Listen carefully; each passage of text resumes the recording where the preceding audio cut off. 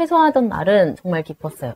제가 고대하던 날이었기 때문이었는데 기차가 출발을 하는데 그때 눈물이 나더라고요. 마음 둘 곳이 없다라는 생각이. 여러분의 독립은 몇 살이었나요? 보육원의 아이들은 만 18세가 되면 시설을 나와 홀로 살아가야 합니다. 어른이 되기는 아직 이른 나이. 곁에 아무도 없다면 그것은 자립이 아니라 고립입니다. 18, 홀로 어른이 되어야 하는 아이들을 위해 함께 해주세요. 아름다운 재단은 18 어른의 건강한 자립을 응원합니다. 아름다운 재단 18 어른 캠페인.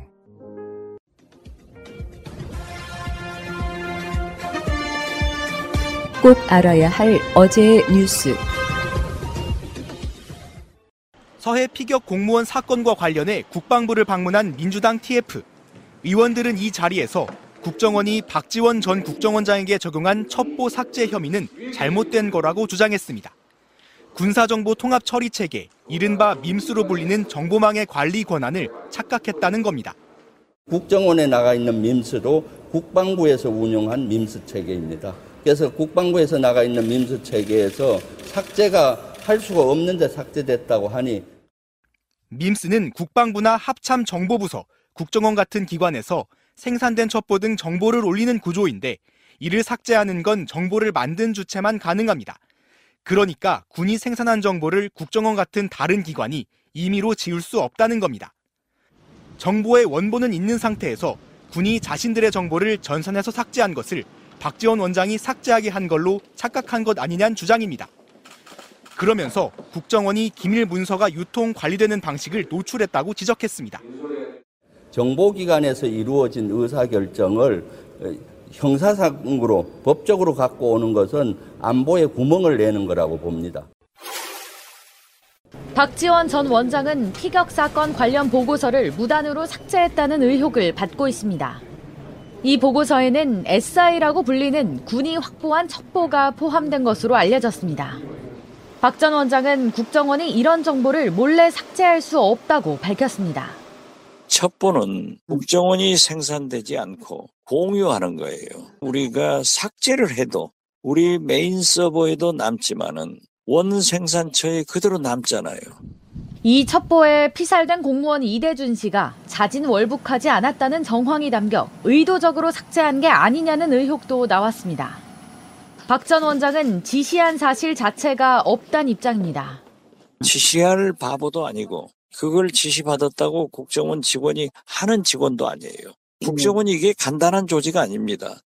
국정원이 해명도 듣지 않고 부실하게 감찰했다고 했습니다. 그러니까 소설 쓰지 말아가고 조사도 하지 않고 전화 한마디 없이 고발을 해요? 한 달 남짓 된 신임 국정원장이 국정원을 걱정원 만드는 거예요. 서울중앙지검은 사건을 공공수사 일부에 배당하고 수사를 시작했습니다. 국정원과 박 전 원장의 주장이 정면으로 배치되면서 검찰이 사실관계 확인을 위해 국정원 서버를 압수수색할 수 있다는 전망도 나옵니다. JTBC 박사라입니다. 지난달 16일 해경이 월북 증거가 없다며 서해 공무원 피격 사건의 결론을 뒤집자 윤석열 대통령은 강도 높은 수사 의지를 내비쳤습니다. 아마 조금 더 진행이 되지 않겠나. 조금 더 기다려보시죠. 여당도 곧바로 진상조사 TF를 꾸렸고 문재인 정부는 월북몰이를 포함한 2차 살인을 합니다. 인권 침해의 전 과정, 배경을 또 샅샅이 조사할 생각입니다. TF가 어제 고발 방침을 밝히자 2시간 만에 국정원이 전직 국정원장 2명에 대한 고발에 나섰고 검찰이 신속하게 수사에 착수했습니다. 이외에도 탈북어민 북송 사건과 여성가족부 대선 공약 개발 의혹 등 새 정부 출범 이후 진행된 중앙지검 수사는 대부분 이전 정권이나 야권 인사를 향하고 있습니다. 민주당은 정치보복이자 기획수사로 규정했습니다. 인사 실패와 비선 보좌 의혹, 여권 내 갈등이 낳은 지지율 하락 국면을 뒤집기 위해 여권이 국정원과 검찰, 감사원을 전방위적으로 동원하고 있다는 겁니다. 또 그 칼끝은 결국 문재인 전 대통령을 향할 걸로 보고 대책위를 꾸려 강력히 대처하겠다고 밝혔습니다. 지금 전 정권 인사들을 겨냥하고 있는 것이죠. 네. 그 끝에는 NSC 그다음에 대통령까지 한번 물고 들어가겠다. 이런 의도입니다. 이에 대해 국민의힘은 이번 수사의 본질이 진실 규명이라고 맞받아쳤습니다. 친북 성향 정부가 대한민국 공무원과 탈북민을 희생시킨 종북 공정으로 관련 첩보 자료를 삭제하는 등 진실을 은폐한 중대 국가범죄를 자행했다는 겁니다. 늦었지만 진상 규명을 위한 노력이 시작되고 있습니다. 국민의힘과 윤석열 정부는 진실을 밝혀 자유 대한민국을 지켜내겠습니다. 하지만 여권 내에서도 경제 등 당면 현안도 많은데 장기간 끌고 갈 일이냐는 비판과 함께 수사가 무리하게 진행될 경우 불어올 역풍을 우려하는 목소리도 나오고 있습니다. MBC 뉴스 김재경입니다. 민주당은 한덕수 국무총리가 홍장표 한국개발연구원 KDI 원장의 사퇴를 압박했다고 보고 한 총리에 대한 고발을 검토하고 있습니다. 오영환 원내대변인은 국회에서 기자들과 만나 한 총리의 폭압적 사퇴 요구는 심각한 직권남용으로 보인다며 수사 대상이라 생각해서 당은 법적 대응까지 준비할 거라고 설명했습니다. 고발뿐 아니라 국회 차원의 특검을 발동해서라도 바로잡아야 한다고 강조했습니다. 앞서 한 총리는 지난달 28일 기자간담회에서 홍 원장의 거취를 두고 바뀌어야 한다, 윤석열 정부와 너무 안 맞는다고 말했습니다. 이준석 대표 의혹과 관련해 저희가 새롭게 취재한 내용입니다. 성접대 의혹을 폭로한 배경에 정치인이 있다고 주장하는 음성 파일을 전해드리겠습니다. 정치권의 누군가가 이 대표를 의도적으로 겨냥했다는 취지의 주장입니다. 목소리의 당사자는 사건과 관계된 장모 씨입니다. 파일은 2개입니다. 윗선이 있다는 표현도 담겨 있습니다. 성접대 의혹을 둘러싼 실체적 진실에 조금 더 다가갈 수 있을지 주목됩니다. 경찰은 이 윗선의 존재 여부를 조사하기로 했습니다. 장모 씨는 2013년 7월과 8월 김성진 아이카이스트 대표가 이준석 대표를 만날 때 의전을 맡았다고 주장하는 인물입니다. 이후 이준석 대표 측 김철근 정무실장에게서 7억 원의 투자각서를 받았다는 사실을 공개했습니다. 김 실장은 성접대 의혹과는 무관하다고 맞서고 있습니다. 그런데 대선 직후인 지난 3월 15일 장 씨는 일련의 폭로 배경에 누군가가 있다고 지인에게 털어놨습니다. 이 대표를 겨냥한 모종의 움직임이 있었다는 취지입니다. 여기 하고 국회의원 선거 나갔던 형님이 있어요. 그 형 통해갖고 이렇게 들어간 거야. 지금 그 사람이 이서식. 그러니까 이 사람이 이걸 들고 가서 얘기를 했을 거 아니에요. 다이트로. 이 사람이 뜬 거야. 이해가요? 석 달 뒤인 지난달 30일 다른 사람과의 통화에서도 윗선을 언급합니다. 그러니까 찾고 있으니까 얘기할게요. 윗선에서 안 돼요. 진짜. 그러니까 이 윗선에서 제가 되게 홀딩하라잖아요. 7억 원의 각서를 받은 것도 돈보다는 다른 목적이 있었다고 말합니다. 여기 사이트 뭐든 풀어주는 거 있잖아. 그게 더 나은 거지. 지금 돈 받아서 뭐하냐 이거. 이틀 전 취재진과 마주친 장 씨는 답변을 피했습니다.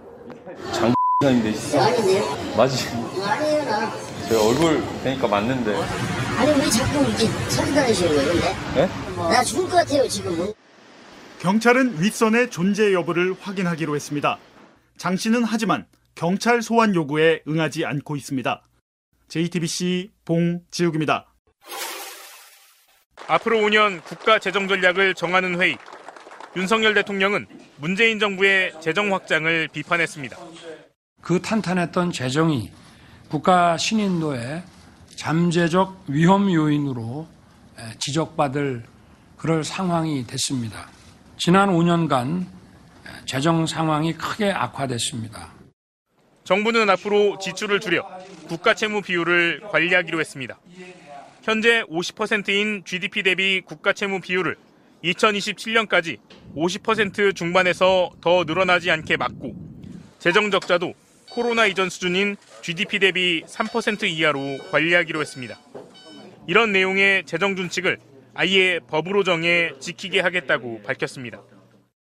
하지만 고령화, 양극화, 기후위기 같이 돈 쓸 곳은 늘어나는데 복지 지출이 뒷전으로 밀릴 수 있다는 우려가 나옵니다. 그 서민들의 어려움이라도 이런 것을 해결해 줄 수 있는 건 재정이거든요. 재정의 역할이 이제 갈수록 중요해지는데 족쇄를 이미 이제 탁 채워놓고 시작하겠다 그러면 그것이 상당히 어려울 수 있다. 꼭 필요할 때 빚을 내는 것도 필요한데 유연성을 떨어뜨릴 거라는 우려도 있습니다. IMF나 OECD 보고서를 보면은 재정 건전성이라는 단어 대신에 재정의 지속 가능성을 염두에 두거든요. 부채도 무조건 줄이는 게 최선이 아니라 절묘한 균형점을 찾는 것이 가장 재정의 지속 가능성을 높이는 거거든요. 한국은 코로나19 시기 미국과 유럽 등 다른 선진국들과 비교해 재정을 가장 적게 쓴 나라 중 하나입니다. MBC 뉴스 고은상입니다. 장마가 오려나 봐요. 날씨가 습해요 아주. 그런 식으로 우리가 할 수 있는 건 되게 많더라고. 야 잘하면은 남영이 지역위원장 되겠어. 하는 거 보니까. 그런 식으로 다 할 수 있어. 다 할 수 있죠. 핸드폰으로 통화도 할 수 있겠던데. 그러니까 요즘에 저 이윤정 보니까 주식 분석하는 사람이 되겠어. 진짜 최고야 아주. 그런 거. 유창이도 곧 결혼해갖고 애 낳겠던데? 아들, 딸 잘 낳고 잘 살 것 같아요. 진짜 대통령이 장마철인 걸 모른다는 건 심각한 문제예요. 웃고 넘어갈 문제가 아니라. 그렇죠. 이제 우리가 중대본이라고 하잖아요. 민방위복 입는 거. 네. 그게 사실 맨 위에 대통령이 있는 거거든요. 장마철이나 홍수가 오면은 제일 먼저 해야 될 일 중에 하나가 그런 것들인데 민생 전혀 신경 안 쓴다는 걸 그대로 보여주는 사람이에요. 나 깜짝 놀랐습니다. 저도 그거 누가 장난친 건가 했는데 왜냐면 요즘 그 짤 장난친 게 있으니까. 근데 진짜더라고요. 거기다 그게 제가 본 거는 조선 비즈인가? 조선일보 거였습니다. 새날 잘하면 10년 방송하겠어. 신문도 저 방송하는 거 보니까 10년 방송하겠어. 어떤 사람이 그러던데? 이거 뭐 잘 모르는 사람인데 나한테 대화 좀 하다가 자네 방송해 볼 생각 없나? 윤석열 하는 거예요 지금. 그냥 그 코미디를 웃자고 이야기하는 게 아니라 이건 망언입니다, 망언. 그렇죠. 그러니까요. 그건 미친 거지 그냥.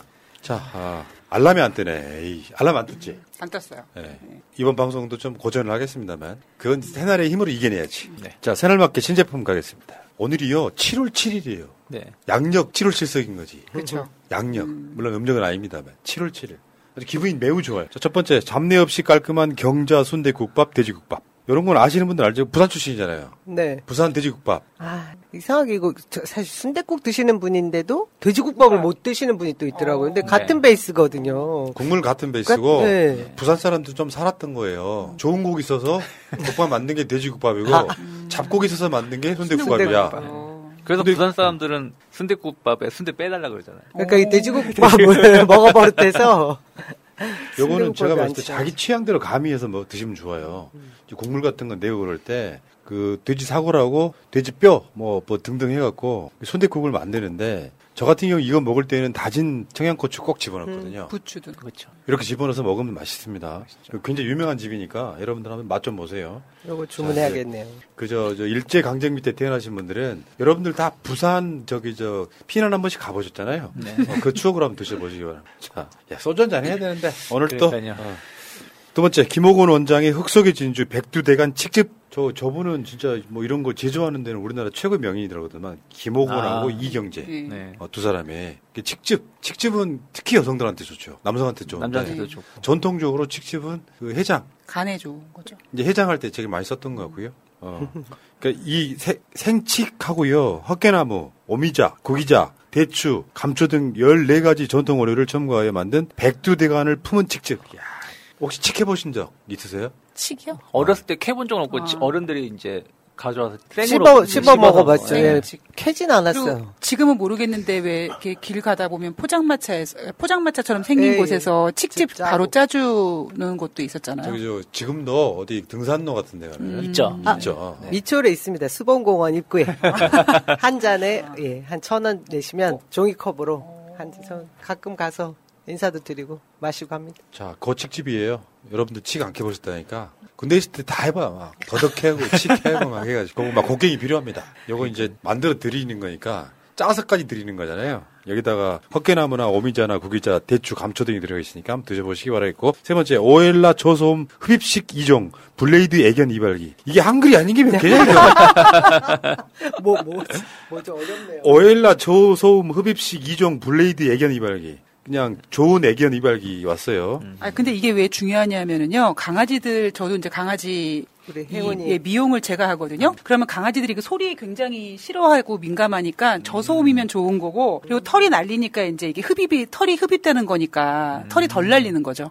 자, 그러니까 강아지를 키워보신 분들은 아는데 애견 미용실 가서 깎는 것도 비쌉니다. 비싸죠. 그리고 여름에 개들도 더위 타잖아요. 그렇죠. 심하게 표현해서 이번에 우리 고양이 하루 너무 더워서 힘들까봐 에어컨 틀어놓고 퇴근했어, 일부러. 털도 깎아주고 막 그래야지.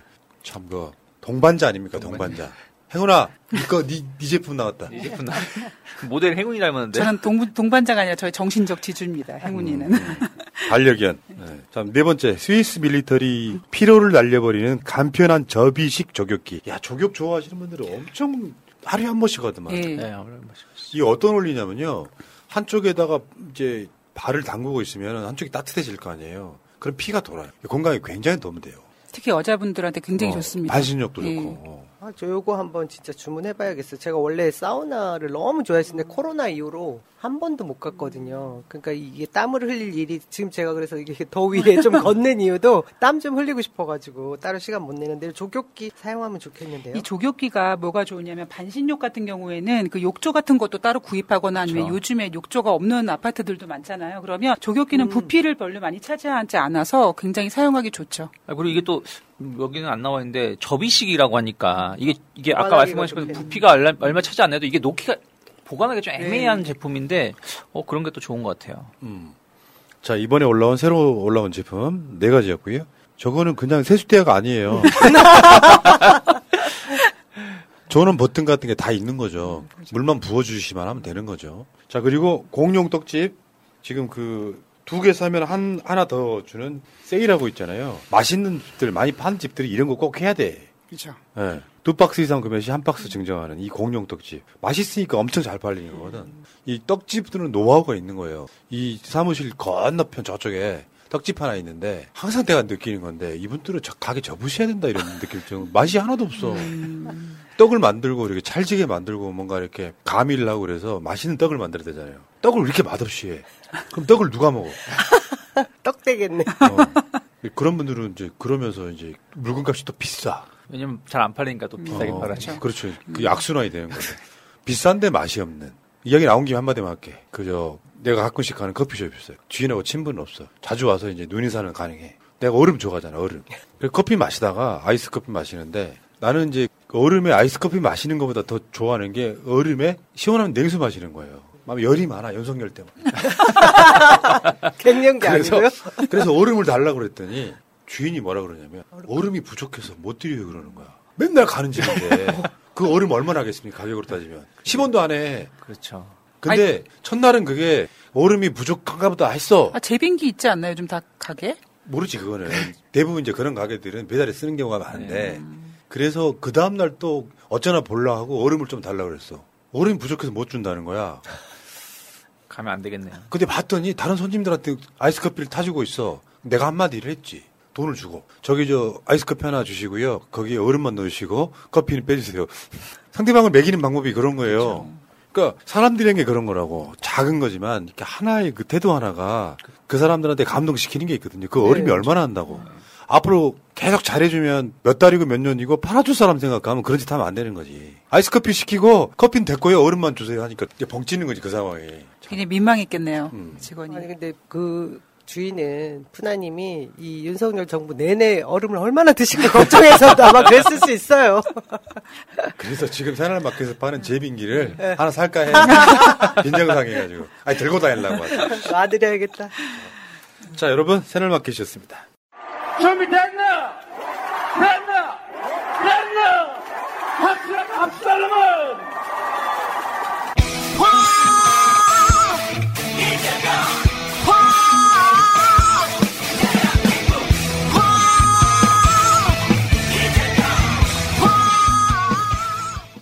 자, 방송 시작하겠습니다. 지금 제 앞에 목팀 세 분 나와 계십니다. 자, 경제평론가, 주식 전문가 유창희님. 네, 안녕하세요. 유창희입니다. 네. 요즘 뉴스탁 TV는 잘 나가십니까?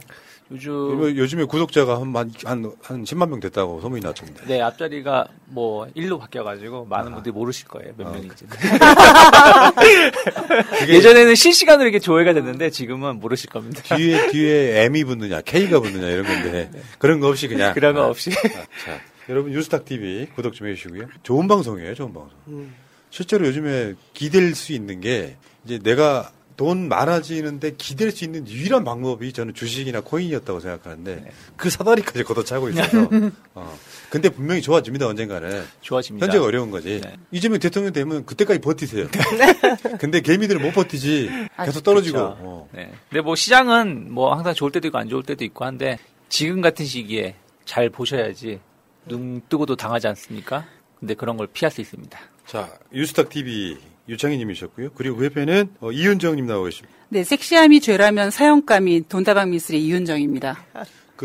이윤정님의 구독자를 얻기 위해서 자기 방송 그 유튜브 커뮤니티에 지금 옛날 섹시한 사진 폭주하고 있어요. 그런 거예요. 근데 우리가 보여드리면 안 가실까봐 한번 보세요. 뭐 하이 실종 뭐 사진 나오고 난리 났어요. 구독해 놓으니까 이게 내 구독 리스트에서 떠서 보고 아니, 저도 보긴 봤는데. 낚시? 합성 아닙니다. 그리고 제가 방송에서 요즘에 제 방송에서 하는 얘기가 5년짜리가 어떻게 대한민국 주식시장을 망가뜨립니까? 걱정하지 마십시오. 대한민국 근본이 있는 국민들이 하고 있는 주식 투자이기 때문에 금방 회복할 겁니다. 모두 힘내십시오. 그러니까 오늘 주제 중에 하나가 있긴 한데 경제 망가뜨리는 대통령은요. 살아남을 수가 없어요. 그냥 불가능하다고 생각합니다. 자, 그리고 그 옆에는 해피바이러스. 안녕하세요. 남영입니다. 인천 동구 미치 얼굴 지역위원장입니다. 곧 지역위원장 된. 지금 활동하는 거 보니까 조만간 어디 지역위원장 할 스타일이에요. 저희가 오늘 이렇게 깔맞춤을 또 했네요. 그런 거예요? 네. 그렇게 다 파란색. 시원하게 보이게 이 팬 서비스 차원에서. 누구 때문에 하도 그냥 속이 우라가 치미니까 옷이라도 시원하게 입으려고 파란색 입고 왔습니다. 저도 웬만하면 빨간색을 안 입으려고 엄청 고민해요. 이제 그 옷을 사다가 보면은 빨간색을 기본적으로 안 사는데 어쩌다 보면 홈쇼핑에서 이렇게 여러 장 티셔츠 팔 때 색깔 중에 하나가 붉은색 개똥으로 있잖아요. 그러면 못 입겠더라고. 이게 자기 검열이 돼. 뭔가 동조하는 느낌이 들고. 더군다나 이게 이 스튜디오 설계할 때요. 뒤에 민주당을 염두에 둔 색깔이에요. 뒤에. 저 방음제가. 근데 사실 방음 잘 안 되고. 파란색 위주로 이렇게 디자인했다는 말씀드리고요. 자, 이 세 분과 함께 본격적으로 재밌게 출발합니다. 잊지 않으셨죠? 하트를 꼭 눌러주세요. 오늘도 감사합니다. 자, 윤석열 대단합니다. 대단히 대단한. 윤석열이 김건희 했다 이런 이야기 같은 거죠. 윤석열 친척이, 그러니까 친척 동생이 대통령실에 근무 중이라고 이제 딱 들킨 거예요. 참 꼼꼼하죠. 이게 육촌이라고 하죠. 육촌이라고 하고 윤 대통령이 말한 게 더 웃기죠.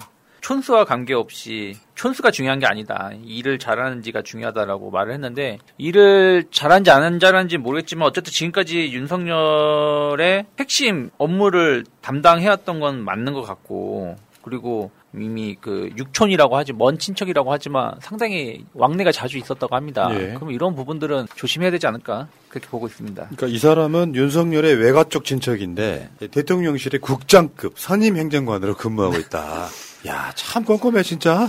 국장급이면 어느 정도예요? 차관인가요? 뭐? 아니요, 차관 그 정도는 아니고 2급 공무원 정도 되고요. 고급 공무원 고공단에 그렇죠. 들어갑니다. 그리고 중요한 것은 이 뭐 친척이든 아니든 이 사람이 이전에 이쪽 공적인 업무에 연관성이 있다고 하거나 뭔가 전문성에 대해서 증명할 수 있는 것이 되면 이런 해명도 내놓지 않을 거 아니에요. 그렇죠. 근데 정말 저희가 대통령을 뽑은 게 아니라 계속해서 왕을 뽑았다고 생각하는 지경에 이르는 부분이 여기지 않습니까? 전하!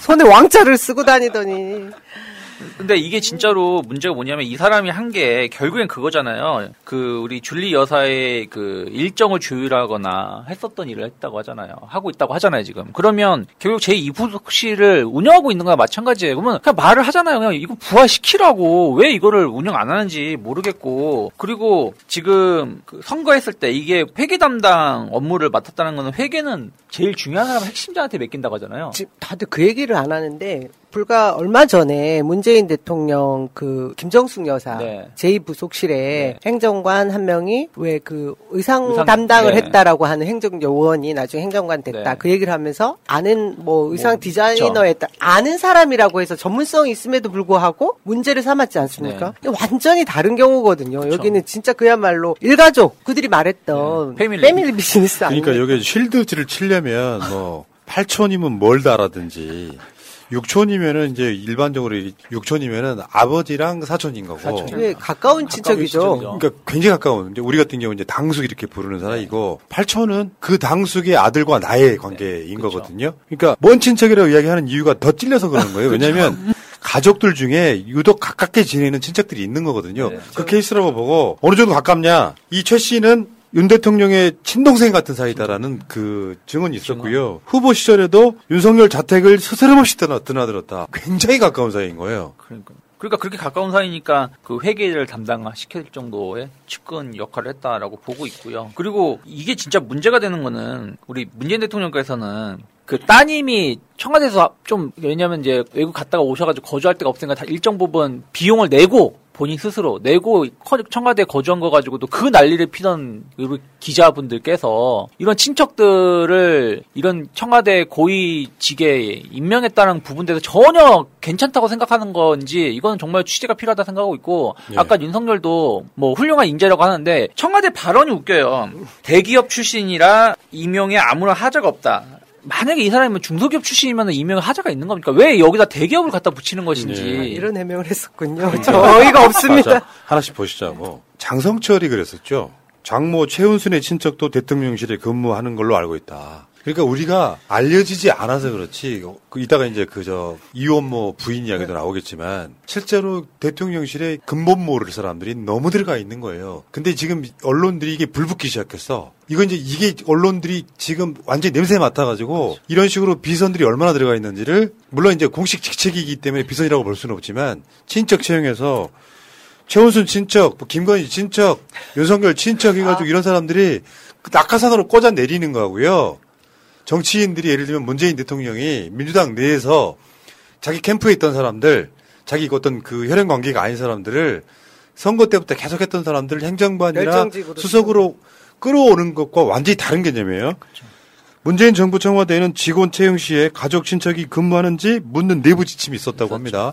그랬죠? 당연하죠. 그럼 해보셨으니까 알죠? 그럼요. 그러니까 네가 이제 이 사람을 채용하려고 할 때 청와대에 친척이나 가족이나 지인이나 있는지를 물어본다고 하는 거죠. 검증 과정이 있는 거예요. 어떤 경우가 있었냐면요. 그 굉장히 그 선거 전부터 공신이었던 부부가 있었어요. 근데 한 명은 청와대에 이제 근무를 하고 그 사람도 꼭 필요한 인물이라고 정말 유능한 인물이었음에도 불구하고 한 분은 그 부부 중에 남편, 부인 중에 못 들어오는 그런 경우가 있었습니다, 실제로. 근데 우리는 부인도 외교 순방에 데려가시고. 근데 어찌되었든 비선으로 지금 활동하고 있잖아요, 지금 여기는. 그러니까 이게 더 웃긴 건 뭐냐면 물론 이게 걸렸다는 표현은 좀 그렇지만 저번에 이제 봉화 가셨을 때 줄리 여사께서 한번 걸렸잖아요. 그러면 뭔가 조심하거나 뭘 해야 되는데 그런 게 전혀 아랑곳하지 않고 하긴 아랑곳할 수가 없는 게 이미 그 일을 벌려놨기 때문에 조심스럽게 행동을 하고 있지 않다 생각하고 있고 또 하나는 대통령실에서 말한 게 친인척이라고 채용 안 하는 게 차별이라고 하는데 친인척이니까 채용을 안 하는 거예요. 여기는 일반 가게도 아니고 정부 그것도 제일 높은 대통령실 아닙니까?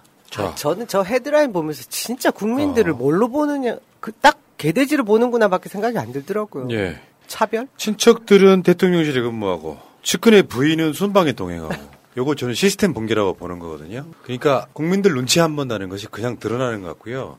그럴 수 있잖아. 왜 우리나라가 옛날 사람들은 우리 세대의 그 이전의 선배들은 회사에 무슨 유명한 대표가 있으면은 자기 친척들이나 지인들 채용들을 엄청 했거든요. 지금 그런 시대가 아니고 더군다나 여기는 대통령실이에요.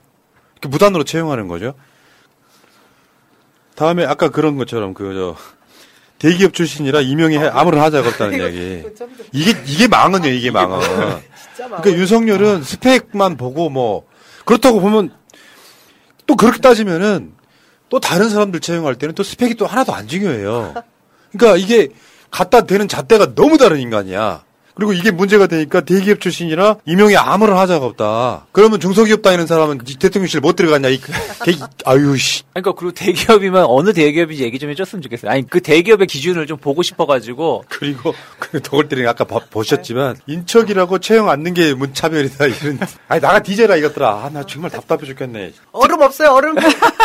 특히 이게 원래 그 국회의원 보좌관을 자기 친척이라든지 이렇게 좀 채용했었던 게 좀 문제가 되다 보니까 이것을 국회 차원에서 먼저 시작을 했고 아까 말씀하신 것처럼 문재인 대통령도 그러한 가이드라인을 만들었는데 청와대 관계자는 그런 거에 대해서 지금 적용을 하고 있는지 없는지 자기도 모르겠다라고 표현해요. 그러면 모르겠다는 얘기는 적용을 하고 있지 않다라는 것이고 야 이런 것까지 anything but 문재인인 것인지 궁금합니다. 예. 그러니까 물론 케이스가 좀 다르지만 얼마 전에 3월 31일 날 왜 박두선 대우조선해양 대표 신임했을 때도 문재인 대통령 동생의 지인이라고 그렇게 까댔잖아요. 지인도 아니에요. 그냥 동창 대학 같은 대학 출신인 것 출신이라고 했는데 지금 와서는 무슨 문제가 되냐 이런 식으로 얘기하는 거 보면서 심각하죠. 그러니까 정말 국민들에 대해서 전혀 관심이 없고 그 유명한 윤노남불이 이제 시작되는 거고요. 더 심각한 거 있죠. 이제 윤석열 부부의 나토 출장에 수행한 이혼모 부인 일가가 윤석열한테 2천만 원을 원했다.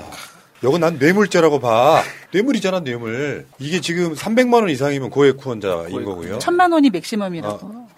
그래서 여기 우리가 이제 정치인들 후원할 때는 10만 원까지만 소득공제 해주잖아요. 근데 돈을 내고 싶어. 그러니까 쉽게 표현하면 윤석열의 부하 직원이었던 사람이 윤석열이 대선 후보가 되니까 경선 때부터 그 이혼모 부인이 1,000만 원, 그리고 그 부인의 엄마, 장모가 1,000만 원, 2천만 원을 후원한 거예요. 2천만 원. 이거는 굉장히 중요한 지점 중에 하나라고 보는데.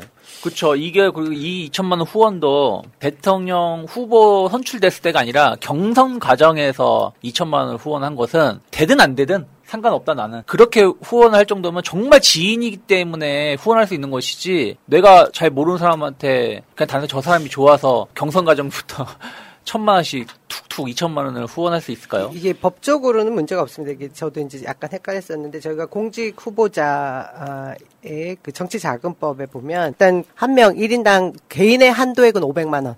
그리고 그때 이 대선 경선 때 1인당 할 수 있는 건 1,000만 원. 그러니까 이 신 씨가 엄마 그리고 본인 해서 그렇게 쪼개서 2천만 원을 한 거예요. 그렇죠. 주변에는 남편 다른 이름 저쪽 이름 또 있었을지도 그쵸, 모릅니다. 일단 그쵸. 개인 한도액은 채운 거고요. 이 돈을 가지고 주변에서 그런 얘기 하죠. 야 이거 대통령 1호기 공군 1호기 탈 수 있는 티켓값이 2천만 원이구나. 이 말 나오는 거 이게 채용하려고 했었다잖아요. 지금 채용비. 어떤 문제 때문에 채용을 아직 못 하고 있는데 채용하려고 했었다는 거잖아요. 뇌물이죠. 그리고 우리가 좀 잊고 있는 게 뭐냐면 그때 윤석열이 그때 다 그랬죠. 그러니까 그 후원회 모금이 정말 누가 빨리 차냐 안 차냐 막 이런 싸움이 있었을 때예요. 경선 때 공개하지 않고 바로 찼습니다. 네, 근데 윤석열이 되게 빨리 찼는데 그러니까 소액은 거의 없었고 대부분 고액이었다는 뉴스가 있었고 그리고 이 후원금 명단을 공개를 해야 되는데 차일피일 미뤘었잖아요. 그 미룬 이유가 이런 거에 있는 게 아닌가. 좋은 시각이야.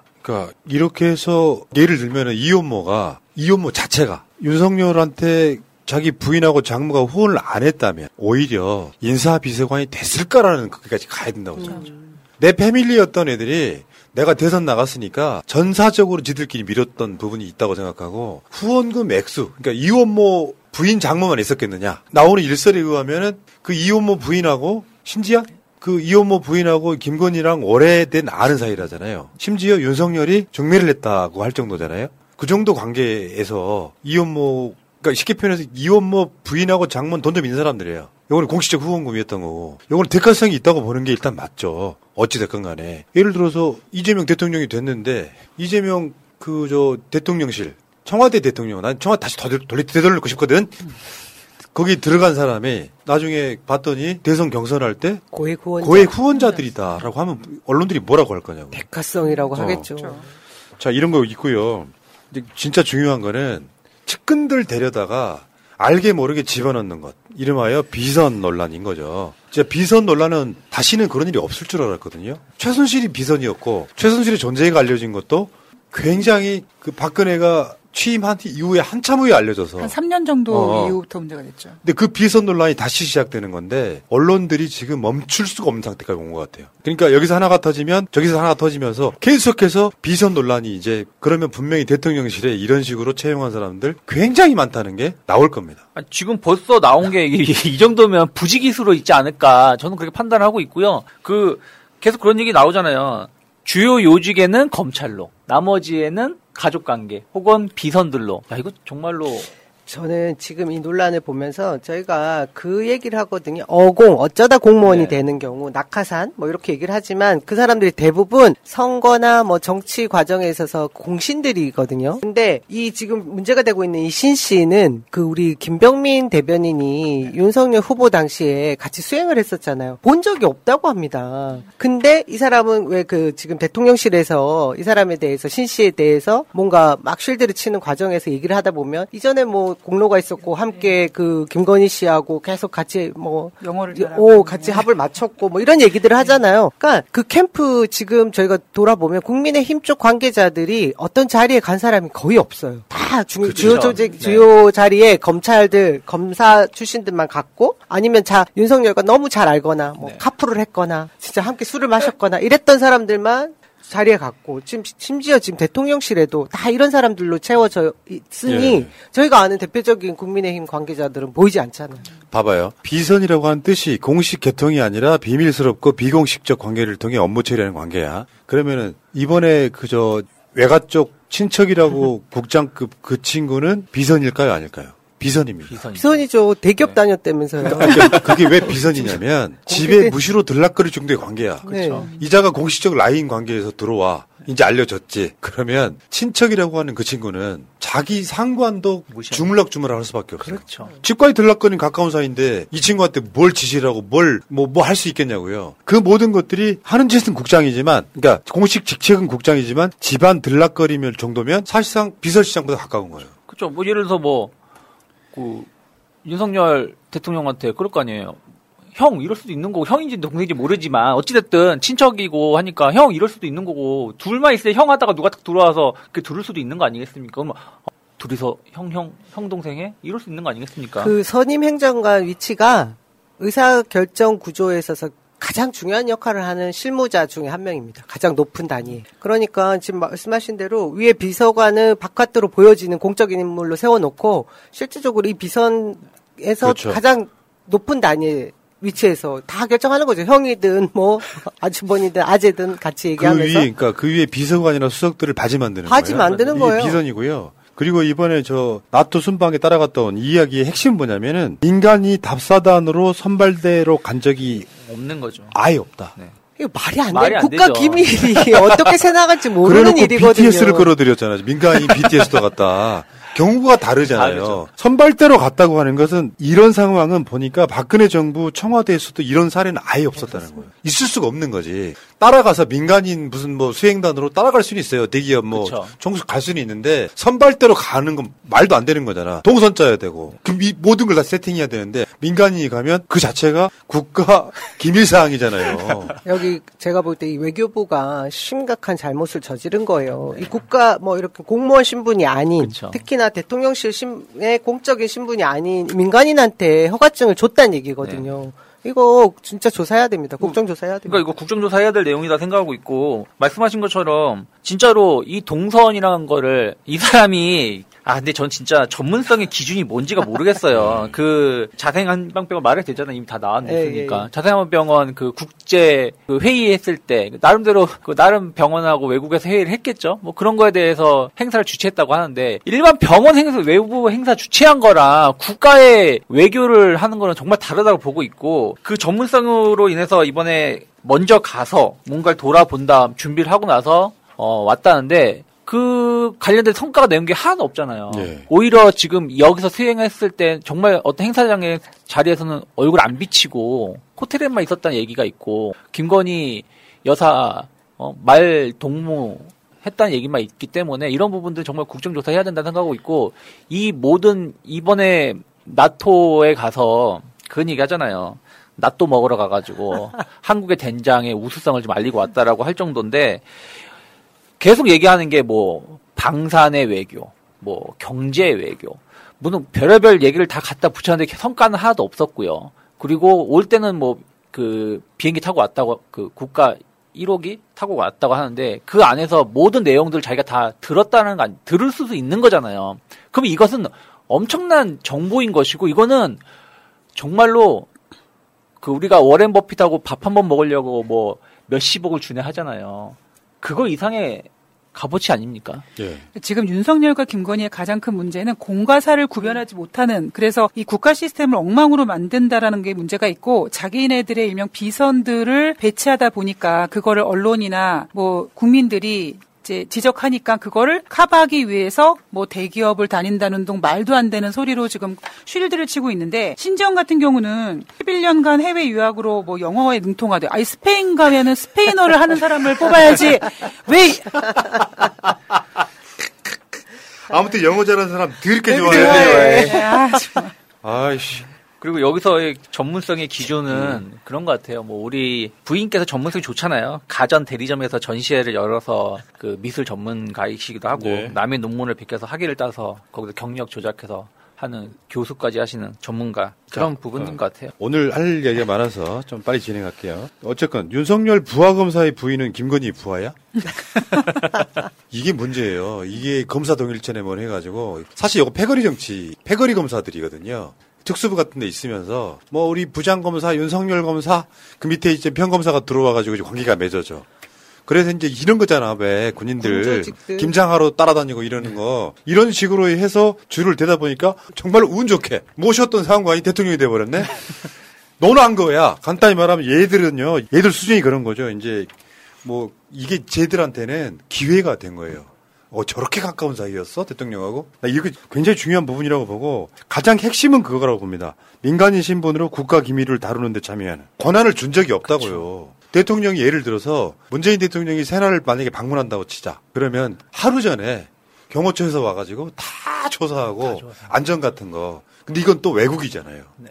그럼 대통령의 동선 자체가 국가 1급 기밀이에요. 여러분 그 케네디가 사망한 사건, 네. 총격받은 사건, 암살 사건 있잖아요. 그 결정적 원인을 제공했던 게 당시 신문이 케네디가 나와서 카퍼레이디의 동선을 아예 알려줬어요. 그 국가 기밀이었거든요. 사망사건이 일어나잖아요. 근데 이런 짓을 하고 있어요, 지금. 아무튼 민간인 신분으로 국가 기밀 사항을 다루는 데 참여한 이 사건 말이에요. 또 하나는 이제 아까 말씀하신 건데 대부분 국기문란 행위고, 하나 이제 국정농단으로 이어질 수 있는 게 바로 그건 거죠. 이 사람 옆에 이제 다 가서 너 실세구나 하면서 이제부터 그쵸. 청탁과 이런 것들이 공직자가 아닌 신분에는 뭐든지 자유롭게 할 수 있다라는 거 아니겠습니까? 그쵸. 그러면서 이제 국정농단이 이루어지는 거 아니에요. 그리고 뭐 이거는 그냥 누가 카더라고 하던데, 갈 때는 먼저 가고 올 때 이 비행기 타고 오신 거잖아요. 1호기 타고. 그러면은 이 검역을 안 받잖아요. 그래서 가서 좋은 거 쇼핑하고 들고 오신 건가? 뭐 그럴 수도 있죠. 그럴 수 있죠. 누가 그래서 제가 뭐라고 했습니다. 아니 그러니까 대통령 전용기 1호기 타고 내린 사람을 누가 다 검역을 해. 그러니까요. 그래서 뭐. 그리고 너무 쉽게 얘기하는 게, 김건희가 스페인 돌아다닐 때 같이 수행하지 않았다, 뭐 호텔에 있었다, 이렇게 커버하는데 저는 그런 게 더 문제가 있다고 생각합니다. 이미 사전에 동선 다 만들어 놓고 자기는 호텔에 있고 김건희 수행하지 않았다, 문제가 없다라고 이런 얘기하는 자체가 되게 문제가 심각하다고 보는 거죠. 나중에 심기 관리했대잖아요.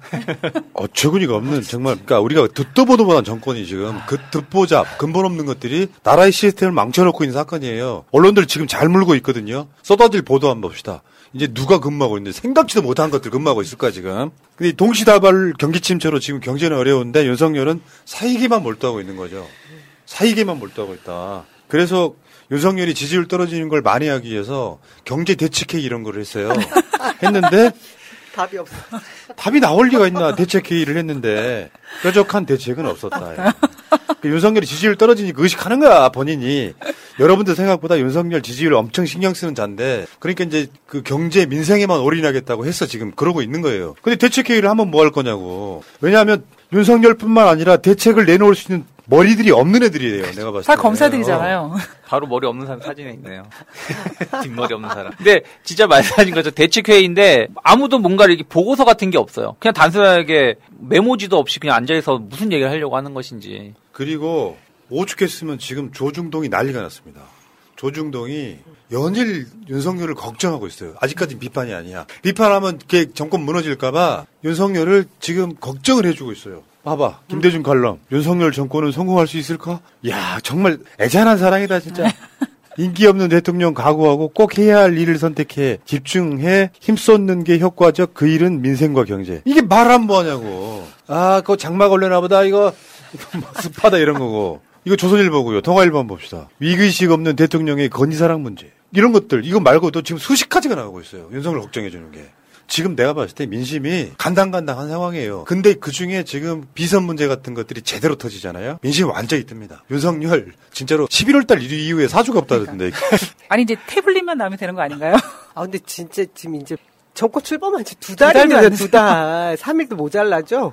근데 이렇게 칼럼에서 벌써 보수 언론에서 저 정도 쓸 때면. 근데 이런 내용들을 저는 대통령 비서실에서 경각심을 가지고 있을까? 하는 생각이 들고, 거기서 또 뭐 위기의식을 가지고 있다 한들, 저기 윤석열 대통령한테 직보를 할 수 있는지 그 구조가 안 되어 있는 것 같다라는 생각이 듭니다. 그러니까 특히나 건희 대통령이 또 계시다는 얘기가 있어서. 우리나라 역사를 어느 정도는 이해가 있어야만 가능하다고 생각해요. 국민들 이 상황 되잖아요. 금방 촛불 들어요. 그 이명박 광우병 소고기 때처럼 몇백만 명 모이면은 그때 가서야 이제 자각을 하고 또 쇼 한번 하겠지. 뭐 용산 뒷산에 올라가서. 그 뒷산이나 모르겠다. 용산 대통령실 양재택 옥상에 올라가서 시 인파를 보면서 내가 아침 이슬을 불렀다 같은 개소리 할지 모르겠는데, 현실 저는 윤석열이 대통령 된 것 자체가 저는 탄핵을 예정하고 있다고 봐요. 이런 캐릭터는 역사적으로 없었습니다. 그리고 윤석열이 지지율 올리는 방법은요, 김건희 수사하게 하면 된다고 생각해요. 검찰이 김건희 수사를 못할 테니 김건희 특검해야 된다고 생각해요.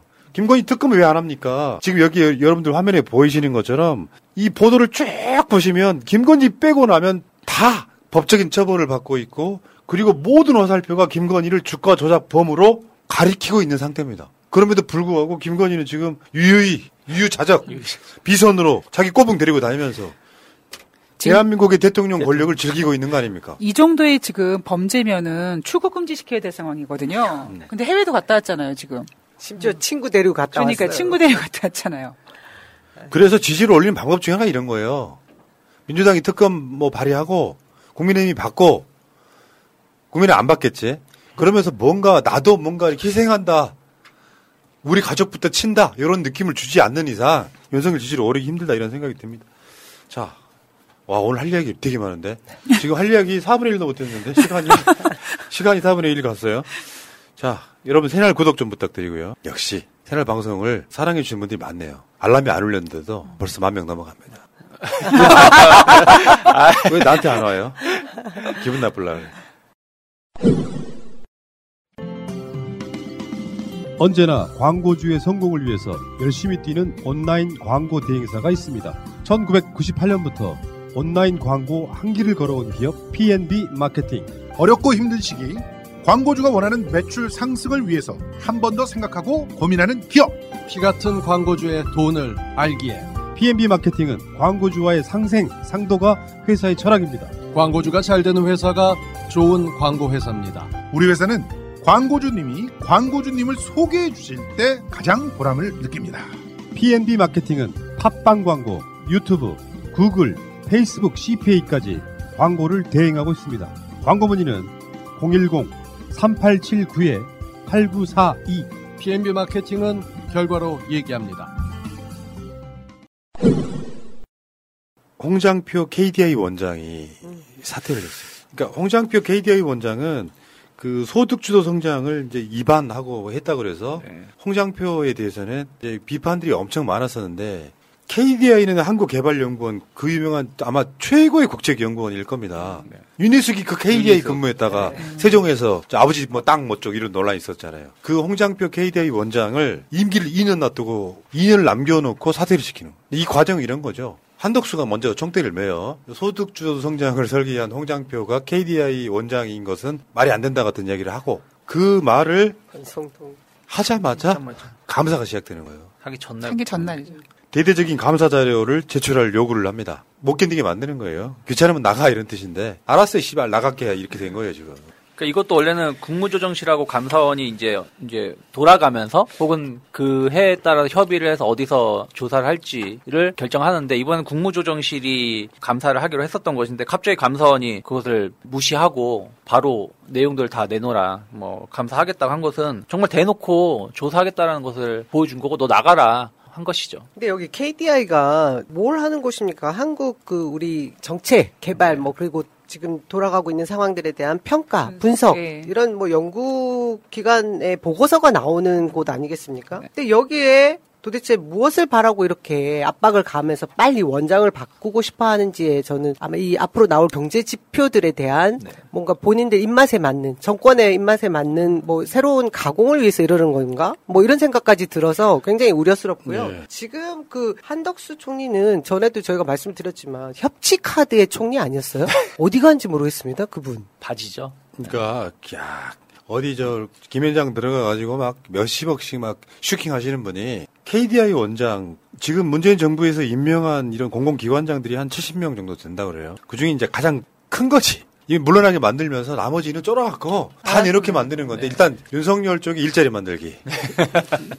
당연히 그렇죠. 일자리 만들기가 있을 거고 아까 남 위원장이 이야기한 것처럼 경제 지표나 이런 것들에 대해서 뭔가 자기들 입맛에 맞게 하려고 하는. 그러니까 이것도 골 때리는 게 여기에 이제 동원되는 것들 있잖아요. 한덕수가 홍장표 나가라고 공개 저격을 하니까 감사가 바로 날아드는 거. 이 시스템. 근데 그 KDI 같은 데서는요. 왜 임기를 두냐면 정권의 입맛에 맞게 하지 말라고 그쵸. 임기를 보장해 주는 거거든요. 근데 감사원 공문이 딱 날아들어서 이거 버틸 수 없겠다. 왜냐하면 감사를 대대적으로 하면요. 뭔가가 나와요. 나오죠. 그러면 이 사람이 수사를 받을 수 있는 지금까지 갑니다. 네. 그러니까 그러기 전에 위기의식 느끼고 그냥 물러나 버리는 거거든요. 그러니까 이게 말씀하신 것처럼 근데 최근에 벌써 이런 그 움직임이 포착이 되고 있는 게 대놓고 나토 가가지고 그랬잖아요. 중국 이제 버려야 된다. 중국과는 끝났다. 유럽하고 우리가 이어가야 된다. 이런 헛소리는 하고 있고 또 그 지금도 계속 원전 관련해서 얘기하고 있잖아요. 그럼 이런 것들이 KDI에서 분석을 해줘야 되거든요. 그 뒷받침되는 내용들을 해줘야 되거든요. 근데 정말로 정상적인 그 KDI 직원들이라면 정말 우리 중국 버리고 유럽 갈 수 있을까요? 이런 부분들에 대해서 분석을 해줘야 되는데 이런 식으로 대놓고 압박을 하면 그들도 못 버티겠죠.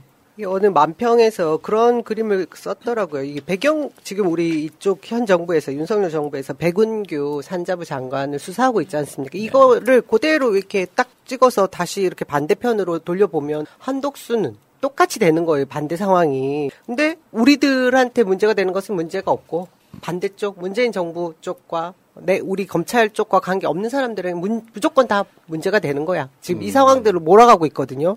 이게 이 5년이라는 짧은 시간을 너무 우습게 보는 것 같아요. 그러니까요. 뭐 5년짜리가 감히. 네. 지금 거기다가 많이 알려지진 않았는데 황덕순 노동연구원장도 지금 사퇴를 했어요. 지금 노동연구원장이나 KDI 원장은 임기가 3년이거든요. 근데 지금 이분도 임기가 1년 얼마를 남기고 한 1년 6개월 정도 남기고 또 사퇴를 시켜요. 그러니까 이건 사실 반강제 사퇴죠. 우리가 지금 문재인 정부 블랙리스트 환경부 장관 이런 그 논란이 이런 거잖아요. 나가라 해서 결국에는 그걸 못 버티고 리스트로 만들면 불법이고 공개적으로 저격하면 합법인 것 같은 이런 짓거리를 하고 있는 거고요. 노동연구원은 굉장히 큰 국책연구기관이거든요. 노동연구원 출신 제일 유명한 사람이 바로 은수미 의원이죠. 이 노동연구 같은 거는 있잖아요. 이런 데가 존재를 하면 KDI도 마찬가지지만 한국이 노동 환경을 만드는데 아주 객관적으로 연구를 해갖고 그 연구가 아까 똑같아요. 노동연구원에서 윤석열 정권에서 노동자들 뭐가 좋아졌다 같은 그런 걸 내기 위해서 이런 데도 정권에 흔들리지 말고 어떤 연구를 해라라는 의미에서 임기를 보장해 주는 거잖아요. 나가라 압박을 하면 지금 홍장표 정도가 사퇴를 했으니까 내가 봤을 때 나머지 70군데 대부분 다 사퇴한다고 봐요.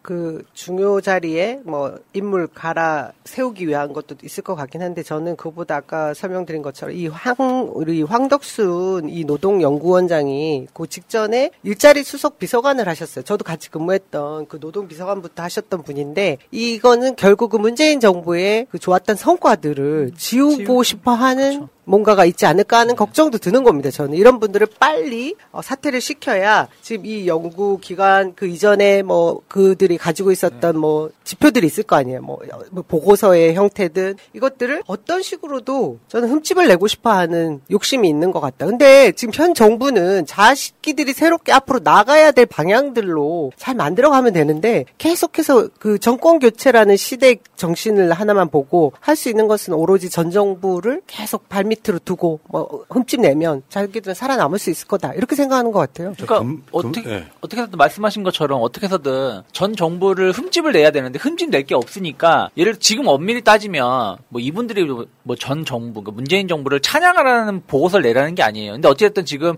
정부가 바뀌었으면 그 전 정부에 대해서 어떻게 평가라든지 이런 부분들이 이제 보고서가 하나하나 나올 거 아니겠습니까? 각 부처별로. 그러면 그런 부분들을 이제 통제하겠다라는 것이고 또 뭐 이따가도 말씀드리려고 했는데 이런 부분들에 누구를 이제 앉힐 것인지 뭐 또 검찰 출신도 앉힐 겁니까? 그러면 결국엔 또 사정기관으로 해가지고 어떻게든 다 고소고발하려고 하는 준비를 지금 밑자락을 깔고 있다라고 보고 있습니다. 그러니까 저도 전문가님이랑 비슷한 생각이 뭐냐면 첫 번째 지금 이렇게 KDI 원장이라든가 노동연구원장을 등을 밀어내는 이런 이유는 첫 번째는 문재인 정부에 대한 열등감이라고 생각이 들고요. 두 번째는 문재인 정부가 이렇게는 어떠한 그 성과를 지우기 위함이고 세 번째는 아직 농공행상이 끝나지 않았다고 생각합니다. 분명히 자기를 위해 열심히 또 일해준 사람들에 대한 자리를 배치해야 되기 때문에 그런 자리를 마련하기 위함이 아닌가 그런 생각을 해봤습니다. 예, 그러니까 대표적인 KDI하고 노동연구원장을 이제 몰아내고 경제 지표라든지 이런 것도 좀 조작을 좀 해야 되고 이런 거라고 보는데 국민들이 더 높은 수준에 있기 때문에 다 보이는 측면이 있고요. 뭐 끝까지 버티지. 사실 이건 안 통한다고 생각해요. 버티면 버틸수록 일단 감사를 내려보내갖고요. 탈탈 털어요. 그리고 감사원이 고발합니다. 그러면 이분은 형사처벌을 받는 단계까지 만들어지는 그 메커니즘이기 때문에 한덕수 같은 그런 찌끄러기가 어떻게 홍장표 그 자리에 있으면 안 된다라고 공개 저격을 합니까? 나중에 한덕수 똑같은 논리면 똑같이 수사받습니다. 임기 보장한 사람을 공개적으로 쫓아내는 짓 하고 있잖아요. 지금 인민재판 하는 거잖아. 이런 정권이 지금 존재했었는지 저는 궁금할 정도고요. 이 이야기는 여기까지 할게요. 세상은 요지경 속이다. 국정원이 전직 국정원장 두 사람을 고발해요. 국정원이 정권이 바뀌었다고. 이런 적 있어요? 없어요.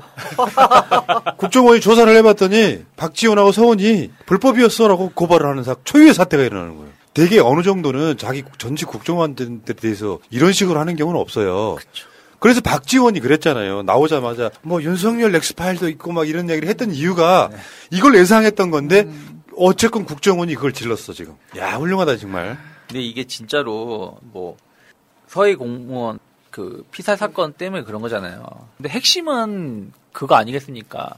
이분이 어찌 자이든 타이든 뭐든 어찌어찌해서 지금 글로 넘어가게 된 거잖아요. 그러니까 바다에 풍덩 빠지셨는데 실수로 빠지셨는데 뭐 그 해류에 의해서 자연적으로 가셨든 아니면 수영을 해서 가셨든 거기 가셨는데 코로나 때문에 북한에서 그냥 좀 안 좋게 그 총으로 그렇게 된 거 아니겠습니까? 그 부분에 대해서 그게 팩트인 것이고 이것은 이제 저쪽에서 윤석열이 말하는 거는 이게 귀찮으니까 정부가 그냥 단순하게 월북했다라는 식으로 공격을 하는 것이고 문재인 정부는 그게 아니다라는 부분들인데 여기에 대해서 우리가 몇 번씩 말씀드렸지만 진상조사를 해야 돼요. 진상조사 하지도 않고 단순하게 이 사람을 가지고 계속 한 단계 올라가고 있는 것 자체는 진짜 너무 뻔히 보이는 수수다라고 생각하고 있고 박지원 전 국정원장이 가만히 있을까요, 이분이? 저는 이제 박지원 원장께서 이제 퇴직하자마자 계속 이 방송 출연도 너무 많이 하시고 김건희도 우리가 아주 고도의 디스 같은 칭찬을 너무 과하게 하시고 막 맨날 그랬잖아요. 그래서 전 보면서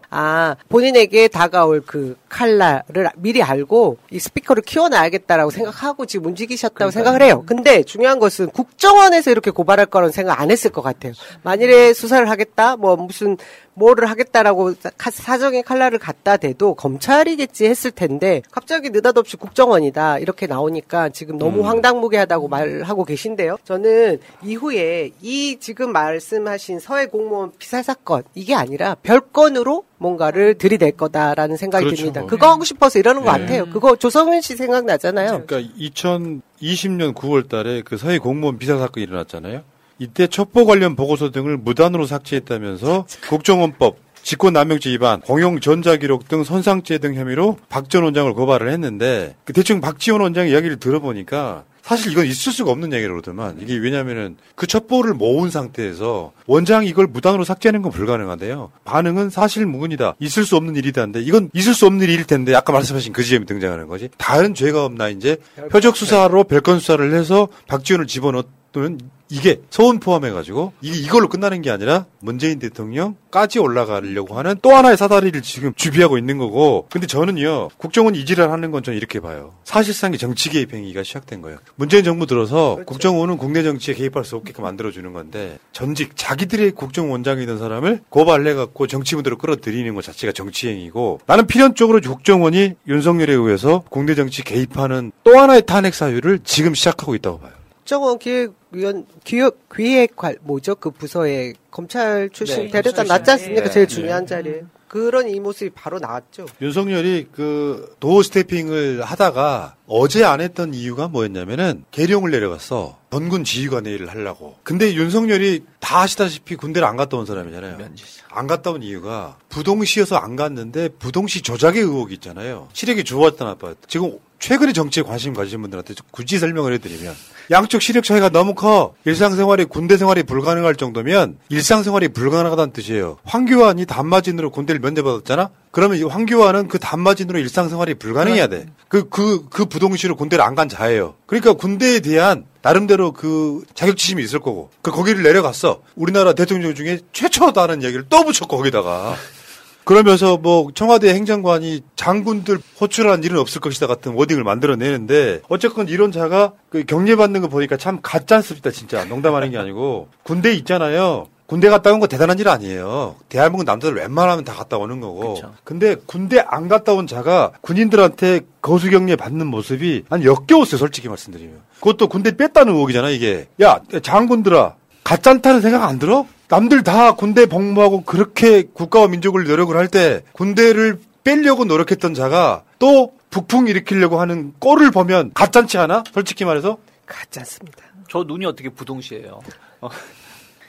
근데 진짜로 이게 우리가 지금 그 새로운 그 메카시즘을 지금 불러 일으켜가지고 어떻게 해서든 지금 자기들 그러니까 지지율이 떨어지는 부분들을 이렇게 하나하나 툭툭 치려고 하는 거잖아요. 그리고 예상을 했지만 정말 이렇게 노골적으로 그러니까 주요 요직에 다 검찰 출신들 내보내서 야 너 한번 까봐. 네가 까서 하나라도 코트라에 잡을 수 있으면 그걸 다 고소해. 다 문제 만들어봐. 내가 그 힘들 때마다 명령할 때마다 하나하나 터트려. 이런 것을 지금 너무 빠르게 하고 있다는 게 뭐가 이렇게 급하지? 라는 생각을 하고 있습니다. 그러니까 이게 철진한 북풍몰이라는 건요. 군사정권이 끝나고 김대중 대통령 이후에는 이 북풍몰이 색깔론 이게 안 먹혔어요. 왜냐하면 대한민국 국민들은 알게 됐어.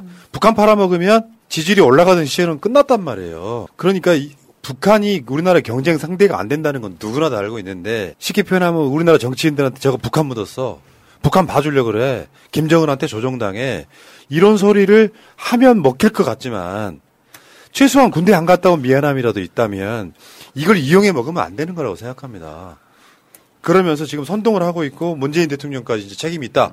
그럼 국민의힘에 이제 하태경 같은 그 서해 관련한 TF가 만들어지면은 계속해서 말도 안 되는 그 막 자료를 갖고 와가지고 막 다 삭제해버렸다 같은. 그냥 간단하게 생각해봐. 어떤 공무원이 물에 뜨는 걸 뭐라고 하지? 갑자기 흥분하니까 생각이 안 나네. 구명조끼를 입고 있는 상태에서 한국 수역이 아닌 쪽에 가서 그쪽 북한한테 발견이 됐어. 근데 전반적으로 무선 교신 같은 걸 들어보니까 월북하러 왔답니다 같은 말을 듣고 그 월북 자체를 인정하지 않을 그런 상황이 어딨냐고요. 이런 상황들을 갖고 지금 김정은 눈치 보느라고 대한민국 국민이 북한군한테 살해당하기까지 어쨌다는 식으로 그 이야기를 하면서 북풍몰이를 하고 있는데 우리 국민들 분노하는 거 하나 있죠. 이번에 서해 피격 공무원 돌아가신 분 있잖아요. 윤석열 정부가 순직에 이어서 국가유공자를 추진한답니다. 말이 돼? 진짜로 이게 너무 이용해 먹는다고 생각이 드는 게 서해에서 제가 이렇게 데이터를 말씀드릴 수는 없지만 이 서해가 가장 민감한 지역이에요. 이 NLL하고 또 이게 또 어업 하시는 분들이 서로 간에 좀 더 이걸 많이 잡기 위해서 이렇게 잠깐 넘나들고 이런 부분들이 하다 보니까 상당히 이쪽이 긴장감이 높은데 여기서 정말로 말도 안 되게 불의의 사고로 돌아가신 분들 꽤 많다고 전 들었는데 그런 분들에 대해서의 어떤 재발 방지 혹은 이런 부분들이 설사 이 가족이 정말로 뭐 월북하려고 한 게 아니라 어떤 불의의 사고를 당했어도 이런 부분들을 재발 방지를 하고 어떤 식으로 나는 문재인 정부랑 다르게 재발 방지를 인식을 하겠다라는 것을 보여줘야 되는데 그게 아니라 단순하게 이 가족을 이용해가지고 계속 부풍머리를 이어간다는 것은 정말 개념이 없다라고 저는 보고 있습니다. 이게 저는 이 부분에서 보면 공무원이 목숨을 잃고 하면 뭐 순직까지는 그들의 주장은 있을 수 있겠죠. 가족이니까. 근데 지금 국가유공자가 어떤 겁니까? 국가를 위해서 몸을 바쳐서 뭔가를 하다가 희생을 당했을 때 이것이 그 보훈처에서 허가가 나야지 되는 상황인데 지금 이 유공자 인정한다 뭐 이 얘기가 나왔을 때 그 뒷배경을 보니 이미 이 순직 과정에서도 대통령 비서실의 얘기가 입김이 있었고 또 이후에는 보훈처에 입김이 있었는데 지금 보훈처장이 누굽니까? 그 박민식이라고 부산에서 검사 출신 보훈처장이 있더라고요. 그거 보면서 이제 너무 노골적인 우리가 말했던 검찰 공화국이 아니라 진짜 검찰 독재를 하려고 곳곳에서 이렇게 난동을 피우고 있구나. 이거 정말 감사해야 된다 생각하고 있습니다. 그러니까 문재인 정부 모욕적이죠. 네. 우리는 이 사람들을 국가유공자까지 만들어줄 생각이 있어. 근데 난 그게 천안함하고 좀 약간 비슷한 맥락이에요. 천안함이 물론 국가를 지키다가 돌아가셨다고 칩시다. 근데 이분들이 영웅은 아니잖아.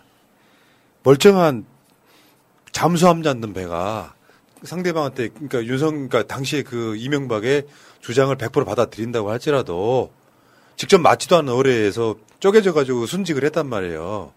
국가 유공자가 될 수 있습니까? 이건 더 심해. 요거는 오히려 월북 의혹이 있어. 정권에 의해서는 지금은 윤석열이 할 수 있는 거는 이게 억울하다고 생각하면 진짜로 월북인지 아닌지 진상 조사를 한 이후에 월북이 아니었다는 정확한 판단이 내려지면 그러니까 근무를 하다가 어쩌다 보니 미끄러져 갖고 또 내려가다 보니 여러분 해류 지도를 보시면은 자의적이 아니면 갈 수 없는 거리라고 이야기를 했거든요. 그러면 그런 상황이 아니라면 윤석열 정부는 이걸 추진하면 안 되는데 이 버러지 같은 국가기관들이 이런 짓을 하는 거예요. 국가유공자까지 추진하면은 대한민국 국민들이 여기다가 보면 이거 국가유공자네? 국가에 어떤 공을 세웠냐고 이 사람이. 근데 등장하는 거 있잖아요. 부인 권영미 씨라고 하는 사람 이혼했다면서요. 오래됐다면서요.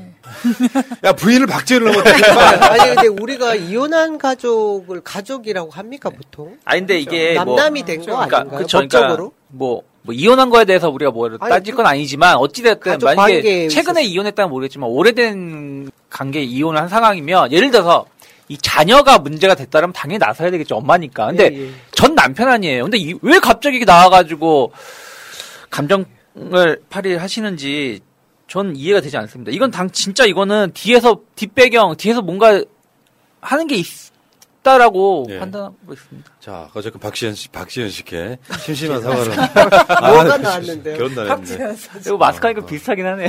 내가 봤을 때 보람 PD가 일부러 매긴 게 아니야. 음모론 제기해봐요. 자, 국가유공자 추진한다는데 기함을 했습니다. 이건 안 될 것 같아요, 제 생각에는. 이거는 감사 내용 아닙니까? 자기 발등 찍는 일을 하고 있죠. 그러니까요. 지지율 안 올라가는 이유를 만들고 있습니다. 여기까지 하겠습니다. 결혼 기념일이라고 남편이 꽃을 사왔더라고. 행복하겠다 언니. 차라리 돈으로 주지. 먹을 수도 없고 나중에 버리기도 힘들고 말이야. 그러나 마음을 전할 때 꽃보다 좋은 것은 없습니다. 인생에 있어서 돈이 전부는 아닙니다. 꽃은 기쁨과 슬픔을 함께합니다. 새가 날아든다와 연대하는 전국 꽃배달 자미원 꽃집. 010-3608-7576. 꽃을 든 남자. 여보 고마워. 한동수 대검 감찰부장이 지금 사표냈습니다.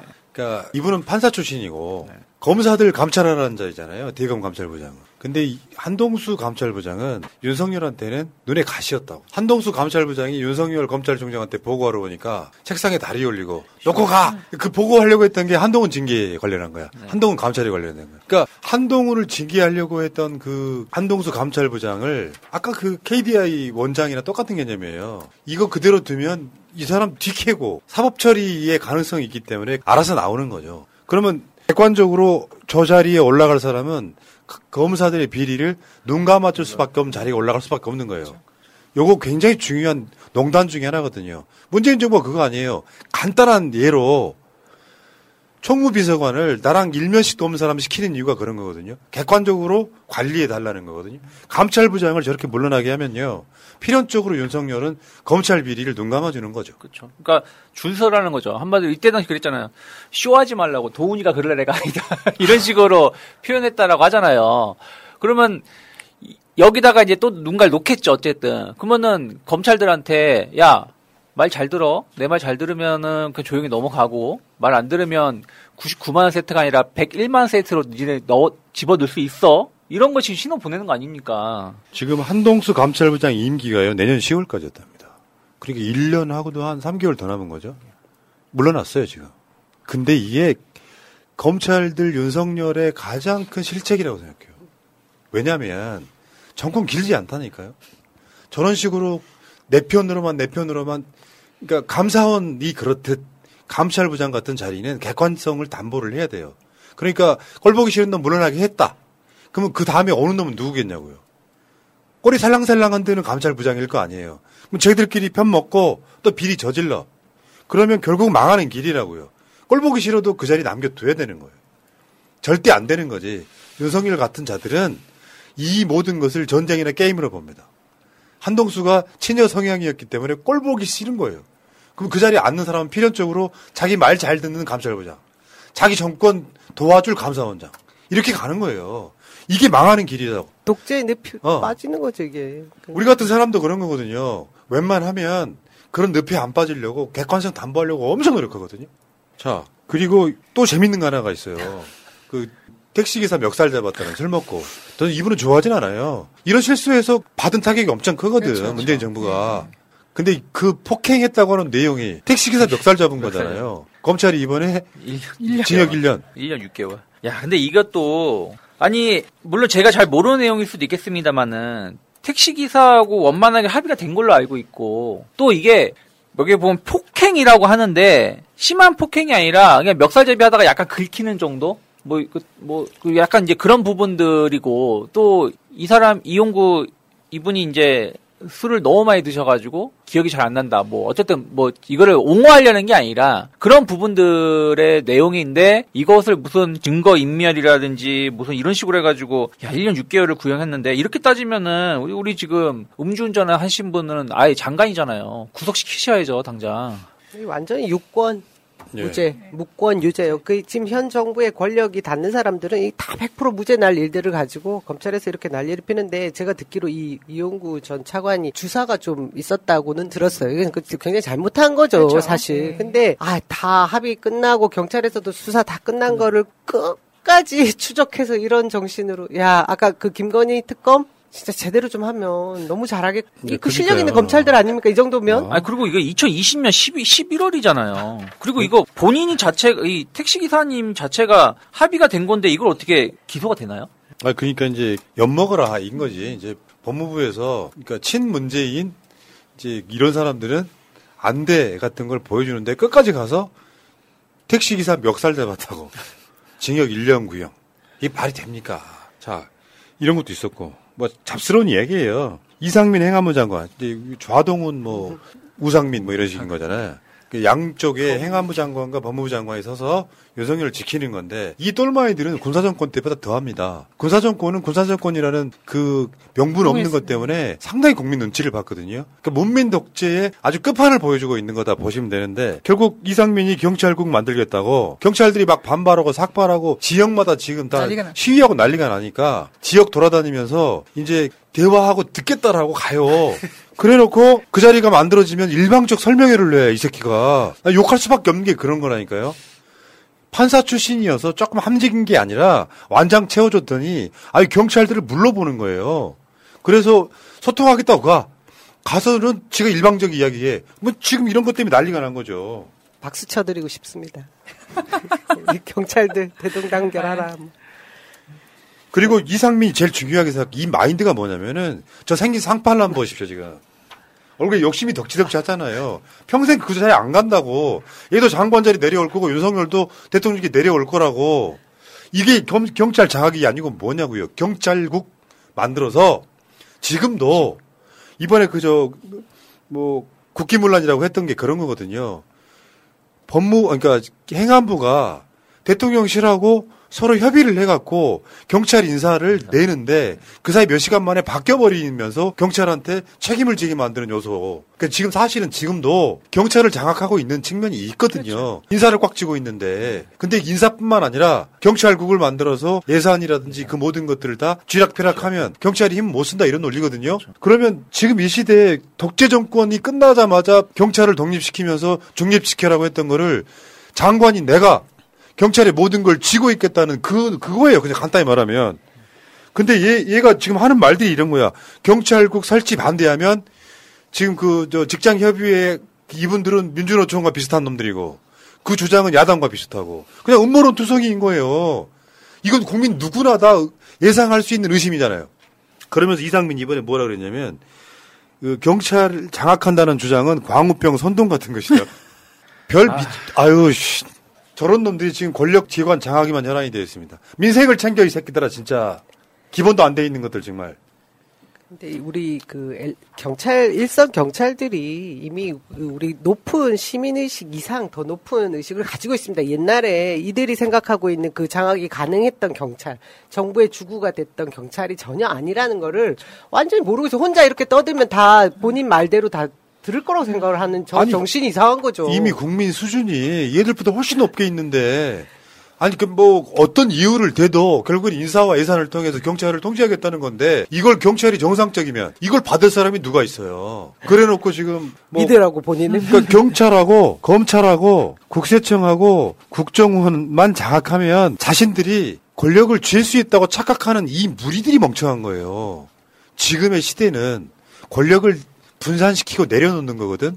이런 돌대가리 대통령 하나가 들어오니까 대가리는 안 되는데 권력력이 꽉 찬 대통령이 들어오다 보니까 이 권력기관 잡으면 내 말 안 듣는 야당이나 정치인들 확 휘어잡고 찍어 누를 수 있다고 생각하는 마인드를 버려. 이럴수록 인기는 떨어질 수밖에 없는 거고 국민의힘에서도 윤석열 뭐라고 좀 해야 돼 이제는. 이건 멍청한 짓이에요. 이게 권력을 잡게 되면 기본적으로 정치 보복을 할 수밖에 없어요. 그래서 니들은 잘 비리 없나 보자 같이 막 들여다봐. 어마어마한 비리는 당연히 처벌을 해야 되겠지. 근데 이걸 갖고 자기를 비판하는 세력들이 입을 다물게 만드는 요소 작동을 한단 말이에요. 그럼 이게 민주주의가 되겠냐고. 여기에 판사 정도라도 했던 놈이 완장 차서 신난 거예요 지금. 그 주장은 광우병 선동과도 같은 주장이다. 이런 이야기를 어떻게 합니까? 저거는 전두환 밑에 있던 장관들이 할 수 있는 이야기예요. 이런 또라이 같은 것들이 대통령 보좌하고 정권 잡고 있으니까 이게 잘 될 리가 있습니까 지금? 내가 봤을 땐 정신병자들에 가깝습니다. 시대가 어떤 시대인데 2022년인데 바보가 아닌 이상 이거 누가 찬성을 하겠어요 진짜로.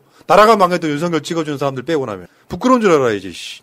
그리고 이거는 진짜로 제가 알기로는 행안부의 권한 중에서 자치 이런 내용은 없는 걸로 알고 있거든요. 이건 국회에서 법을 개정해달라고 해야 될 내용을 자기들이 계속해서 지금 푸나님이 그 전부터 말을 한 게 윤석열 대통령 되면은 협치를 해야 되고 이런 걸 전체적으로 그렇게 운영을 해야 되는데 그게 안 될 것 같으면 시행령 정치를 할 것이다라고 말씀하셨는데 지금 그대로 계속 진행되고 있는 것이고 이렇게 되면 진짜로 빨리 가겠죠.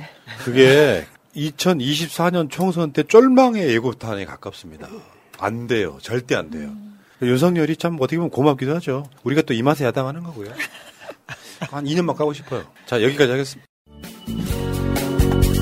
이게 나라냐 우리는 끝까지 간다 촛불이 이긴다.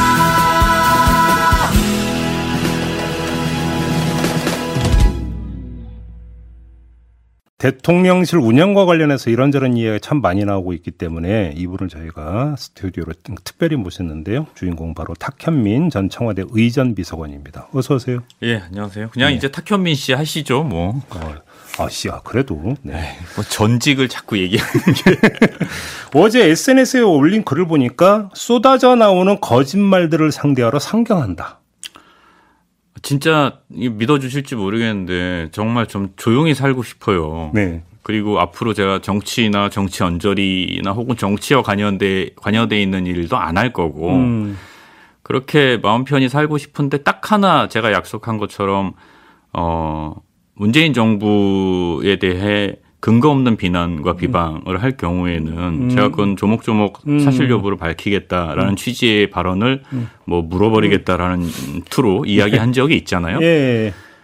그 약속이 계속 걸리더라고요. 특히 권성동 의원의 발언 때문에. 어떤 발언?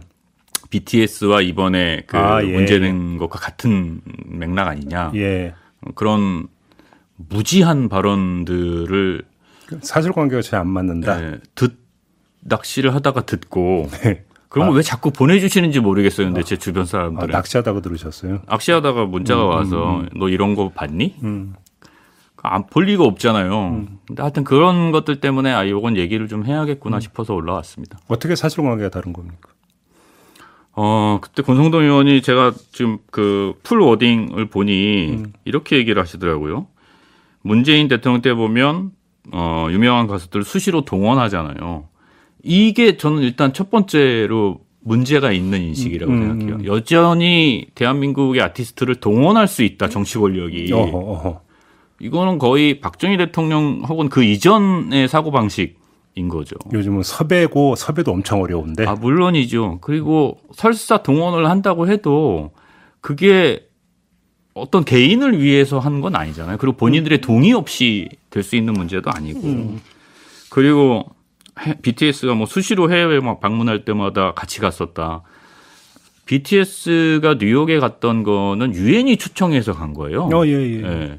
그러니까 사실관계도 잘못 알고 있고 아마 알고도 이렇게 얘기했을 거라고 생각하는데 또 대중문화에 대한 정치 권력의 몰이해 그리고 그것을 통해서 이번에 불거진 민간인을 대통령 전용기에 태우고 또 대통령의 순방 행사를 민간인이 기획하게 하는 이런 것과 BTS가 가는 게 똑같은 거다. 알겠습니다. 그러면 얘기하는 게 그 민간인을 태우고 마드리드로 가고 또 한 번은 사전 답사로 또 다녀왔다는 보도도 있던데. 그럼 이 그 운용을 어떻게 평가를 해야 되는 겁니까? 청와대 내부 저는 처음 봤기 때문에 이제 청와대가 아니구나. 대통령실 내부 시스템에 기초해서 본다면.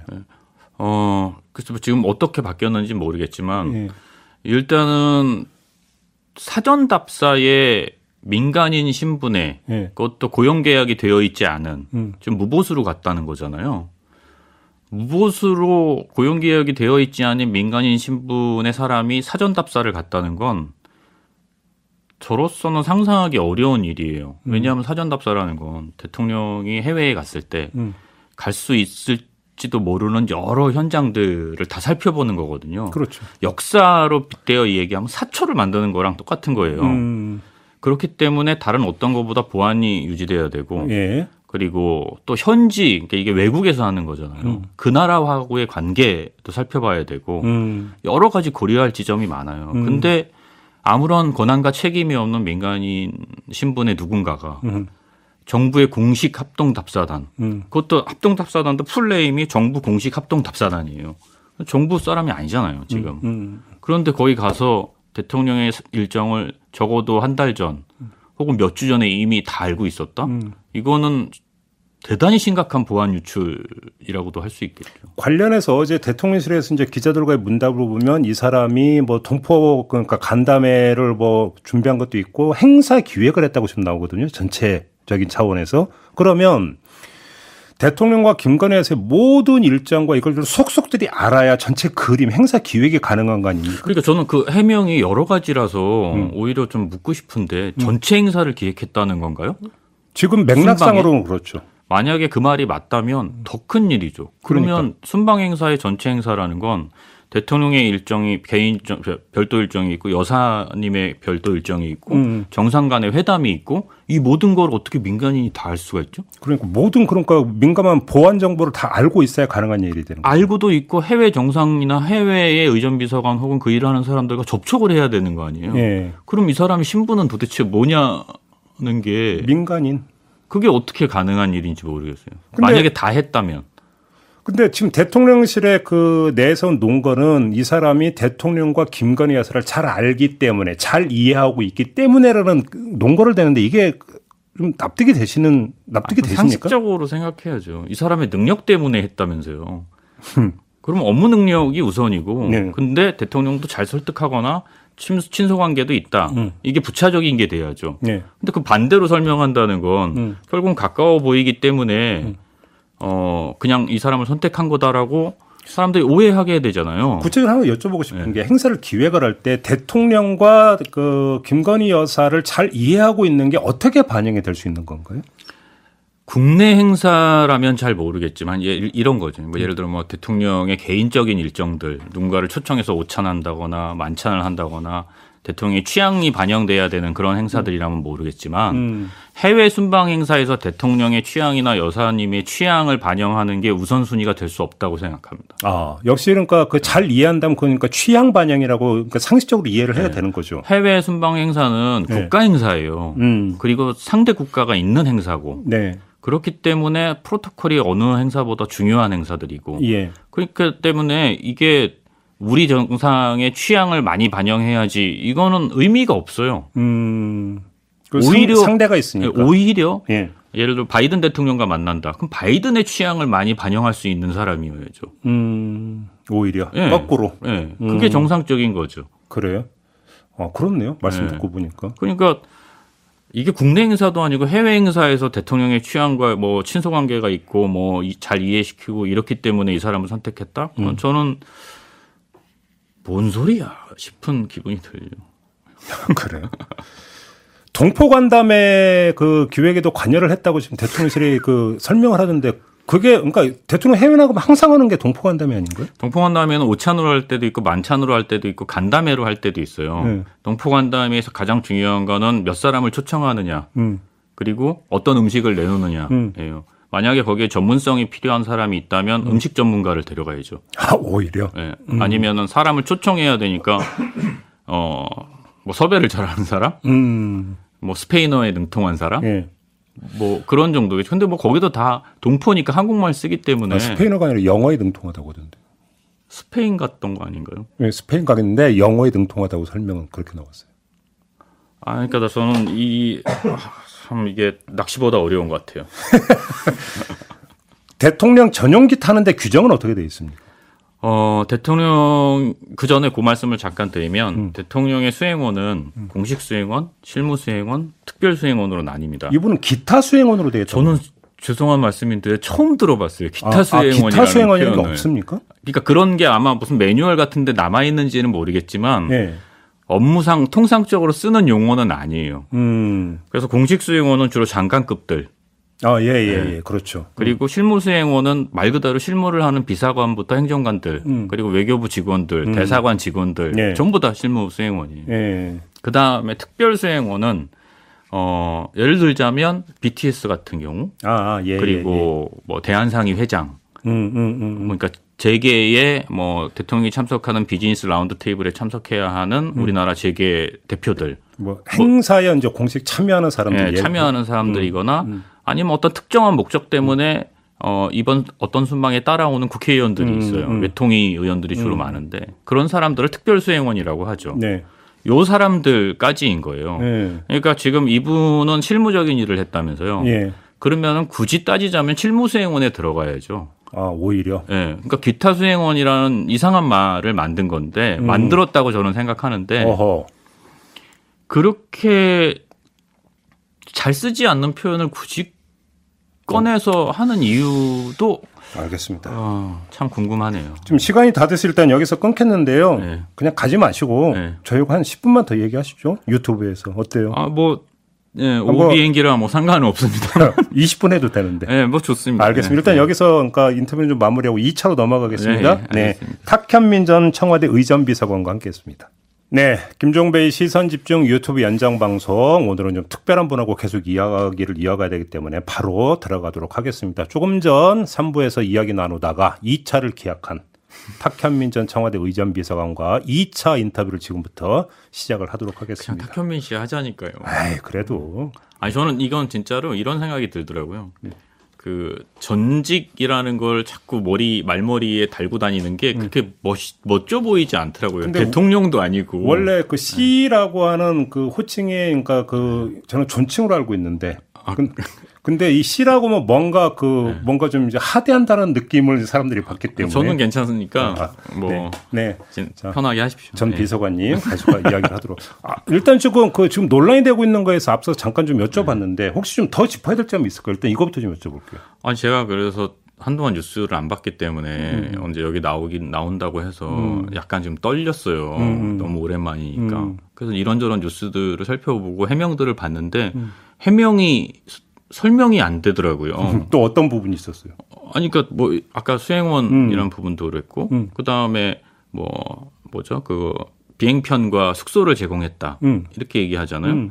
근데 계약은 하지 않았잖아요. 보수는 안 줬고. 보수는 안 주고 그거는 지급했다. 근데 아까도 잠깐 말씀드렸지만 이분의 신분이 결국은 특별수행원 정도로 보이는데 특별수행원 실무 수행원 아주 몇 명을 민간인이니까 그러니까 특별수행원 쪽에 가까운데 아주 몇 명 그러니까 저희 때로 보면 5년 통틀어 진짜 10명도 안 될 거예요. 이 정도를 제외하고는 특별수행원의 대부분은 항공편과 숙박비를 본인이 부담해요. 아, 그래요? 네, 왜냐하면 예를 들어 뭐 A 기업 총수를 비지니스 라운드 테이블에 간다, 초청했다. 그 자체가 특혜인 거예요. 특별한, 그러니까 나쁜 의미의 특혜가 아니라. 근데 그거를 정부가 돈을 줘가면서 데려간다? 특별한 기회를 제공했다. 근데 또 다른 문제가 생기거든요. 그렇기 때문에 그런 거 지급하지 않아요. 수행하는 기자들도 사실은 그 취재 돈을 다 내고 가잖아요. 언론사에서 지급을 하잖아요. 그렇기 때문에 사람한테 숙박과 비행편을 제공했다는 게 당연하다는 듯이 얘기하는 게 저는 일단 이해가 잘 안 가고 당연하려면 계약을 했어야죠. 오히려 업무 계약을 했던 그렇지. 아니면 고용 계약을 했던 그렇지. 근데 그런 것들을 하지 않았고 그리고 해명 중에 보니까 되게 자랑스럽게 돈을 주지 않았기 때문에 문제가 없다 이렇게 얘기해요. 근데 제가 이 방송도 아마 했던 것 같은데 BTS 제가 그 열정페이 얘기 나왔을 때 돈을 안 준 게 아니잖아요. 줬잖아요. 줬는데 조금 늦게 줬다든지 뭐 이런 문제 가지고도 어떻게 돈을 안 줄 수가 있냐. 착취하는 거다. 대한민국 정부가 거지냐. 이렇게 얘기했던 게 국민의힘이에요. 근데 돈을 안 줬기 때문에 문제가 없다.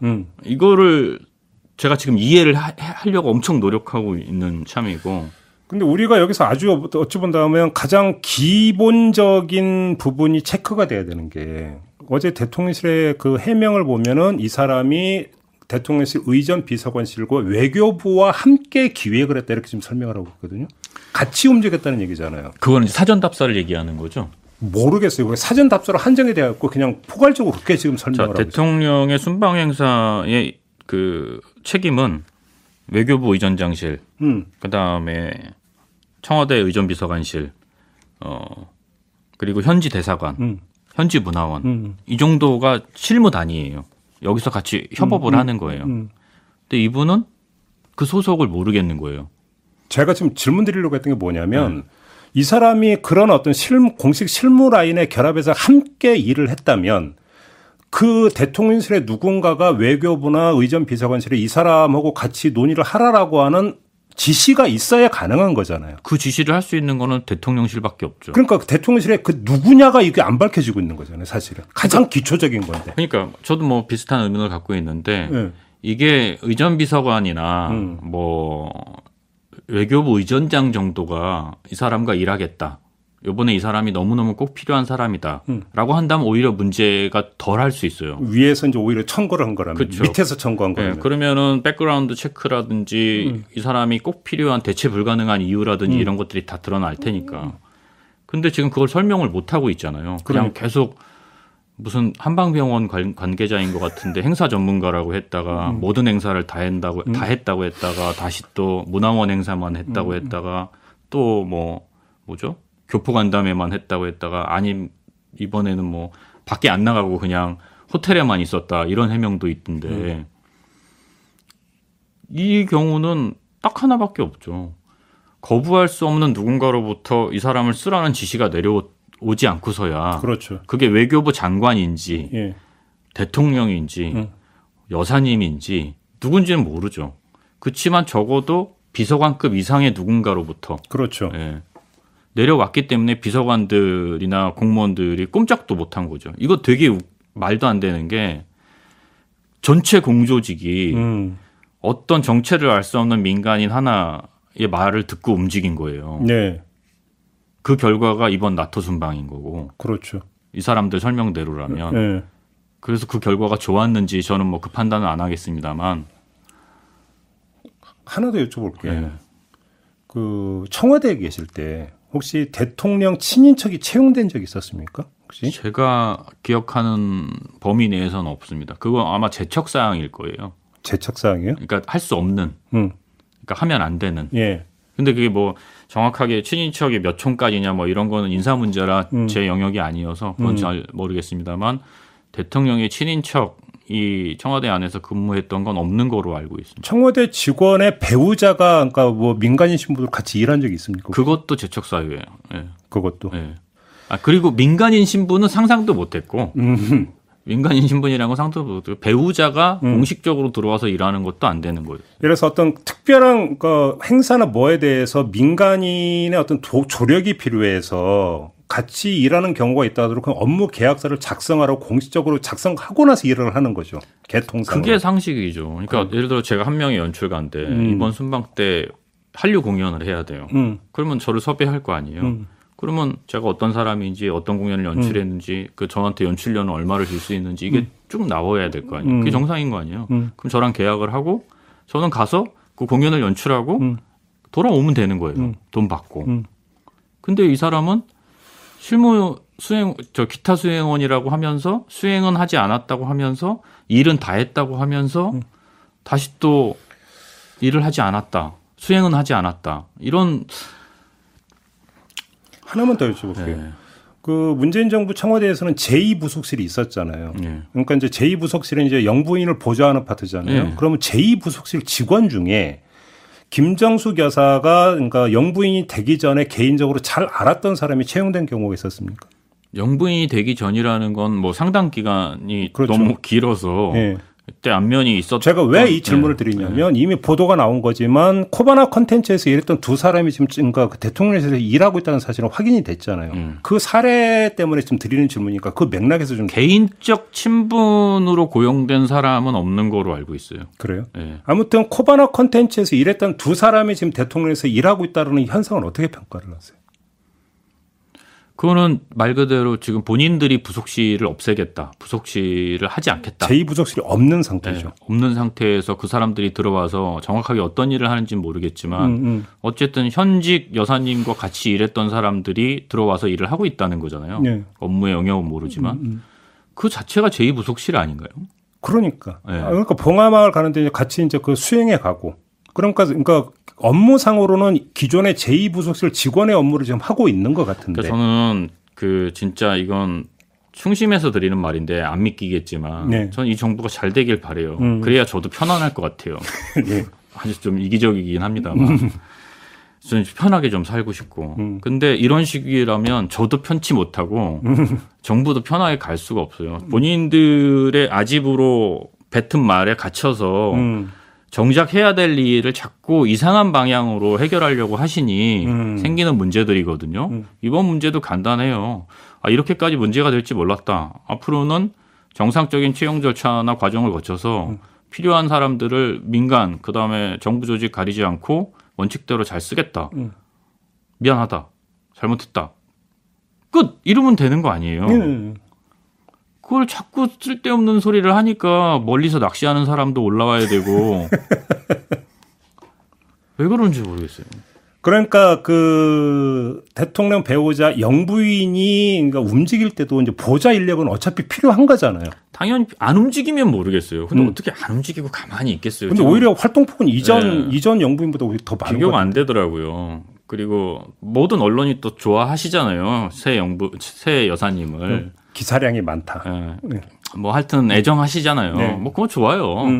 저는 뭐 늘 여사님의 외교 부분이 분명히 있다고 주장했던 쪽이라 오히려 저렇게 비정상적으로 필요한 부속실이나 이런 기능들을 없앤 것처럼 만들면서 비선으로 갈 바에는 제대로 그냥 하세요. 그러니까 제2부속실 그냥 만들어서. 욕 한번 먹고 내 그때 잘못 생각했다.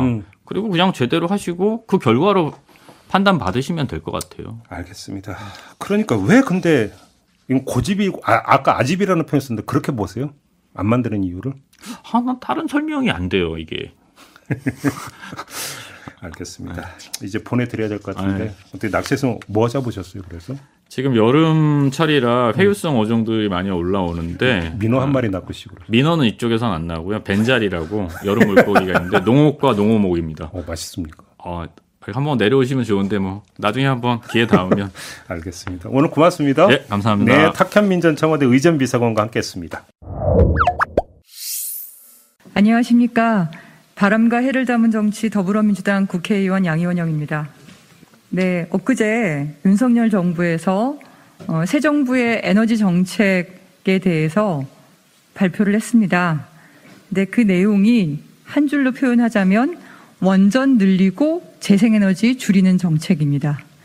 그야말로 고유가 시대에 전 세계에서 연료가 필요 없는 바람과 해, 이 재생에너지를 확대하기 위해서 전 세계가 정말 달려가고 있습니다. 그 환경 영향 평가나 이런 것으로 까다롭기로 유명한 독일 같은 경우에도 얼마 전에 풍력 발전 등 이런 재생에너지 확대를 위해서 관련한 환경 규제를 완화할 정도로 그 정도로 전 세계가 재생에너지 확대를 위해서 사활을 걸고 있습니다. 그런데 OECD 국가 중에서 재생에너지가 꼴찌인, 그래서 아리백이나 재생에너지 100%로 상품을 생산하고 공급하는 그런 아리백 선언한 기업들이라든가 여기에 납품하는 기업들, 미국과 유럽 등이 현재 실시를 검토하고 있고 실시를 결정한 탄소 국경 조정제도 등 신보호무역주의가 이제 막 시작되고 있는 이 상황에서 재생에너지를 하나라도 더 늘리려고 전 세계 국가들이, 기업들이 달려가고 있는 이때 재생에너지를 오히려 줄이겠다는 이런 말도 안 되는 결정을 한 그런 에너지 정책이라고 생각합니다. 지속가능한 대한민국 미래 세대에게 그나마 현재 우리의 풍요를 물려줘야 되는데 이것을 원전 산업계의 이익만을 앞세운 그런 에너지 정책이 아닌가라는 생각이 들었습니다. 그래서 어제 관련 내용을 보고 저희 의원님들 파발 돌려서 기자회견을 하기로 했는데요. 총 77분이 무소속에 계신 분도 계시고 다른 당에 계신 분까지 포함해서 오늘 기자회견을 같이 연명하게 됐습니다. 그래서 오늘 참석하신 분들께서 기자회견문을 낭독하실 텐데요. 먼저 제 오른쪽에 우원식 의원님 참석하셨습니다. 권인숙 의원님 참석하셨습니다. 네, 그리고 김홍걸 의원님 참석하셨습니다. 그러면 기자회견문을 읽도록 하겠습니다. 네, 우원식 의원입니다. 원전 늘리고 재생에너지 줄이는 윤석열 에너지 정책. 에너지 안보, 국가 기업 경쟁력을 훼손합니다.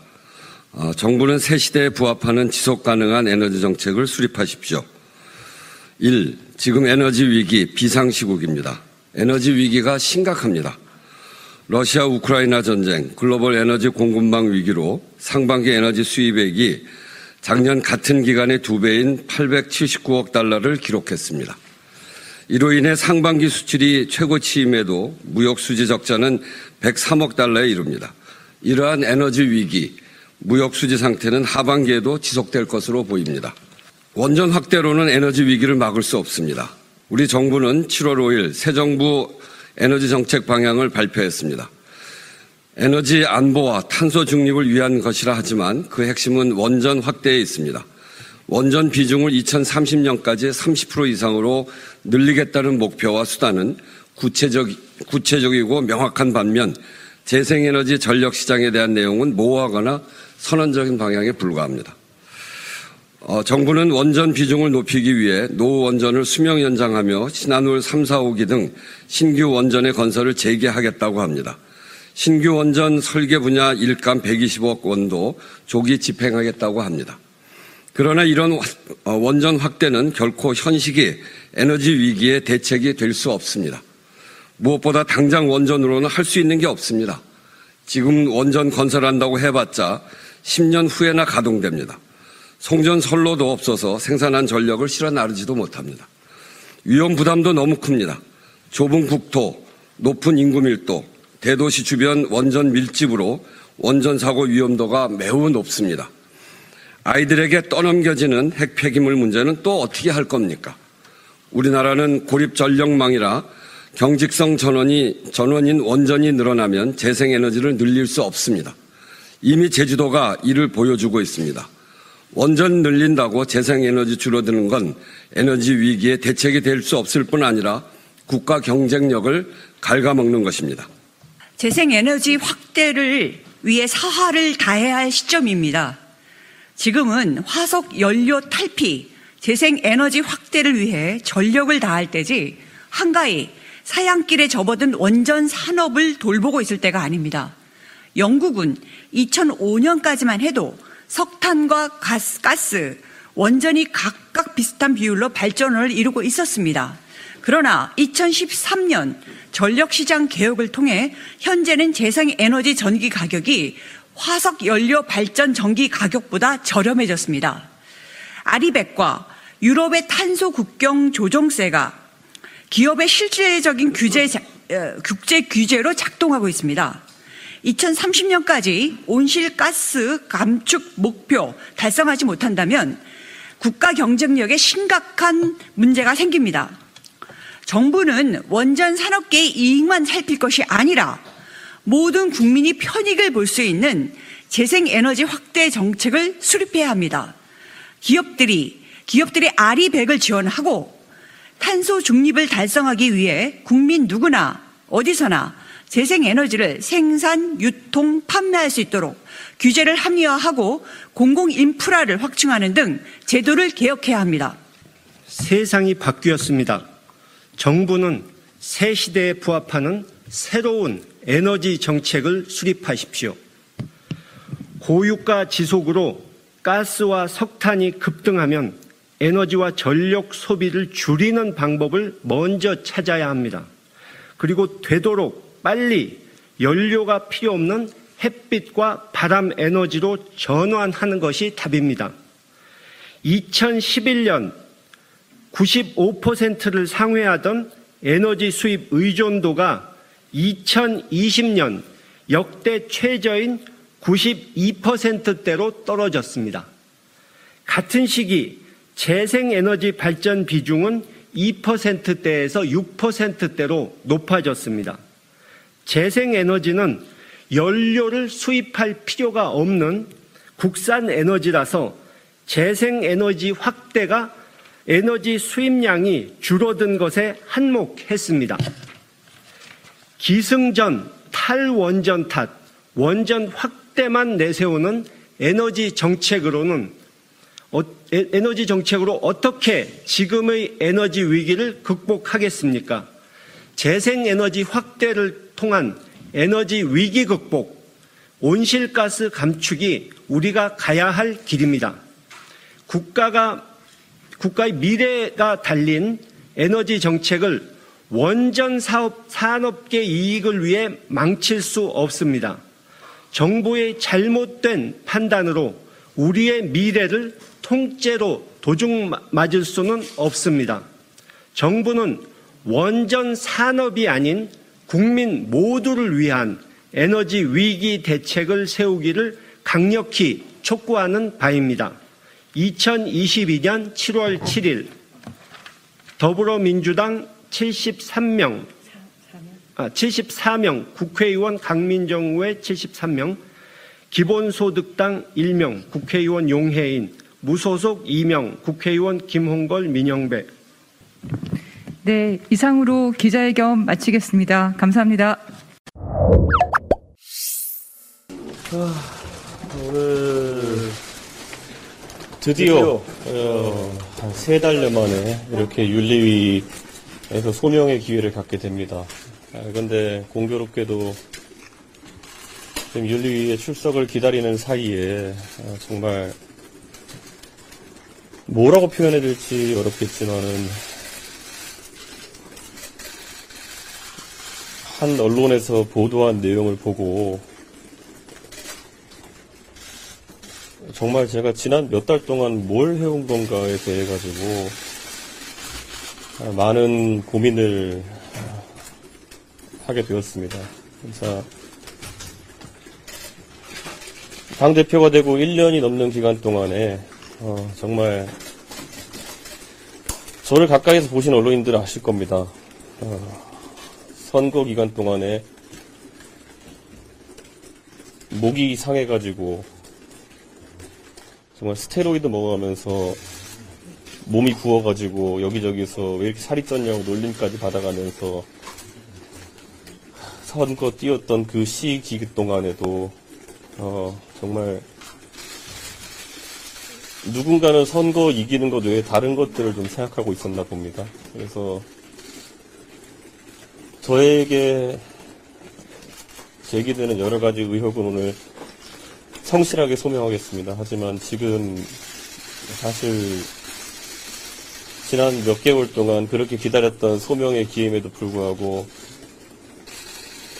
마음이 이렇게 무겁고 허탈할 수는 없다는 생각을 합니다. 그래서 사실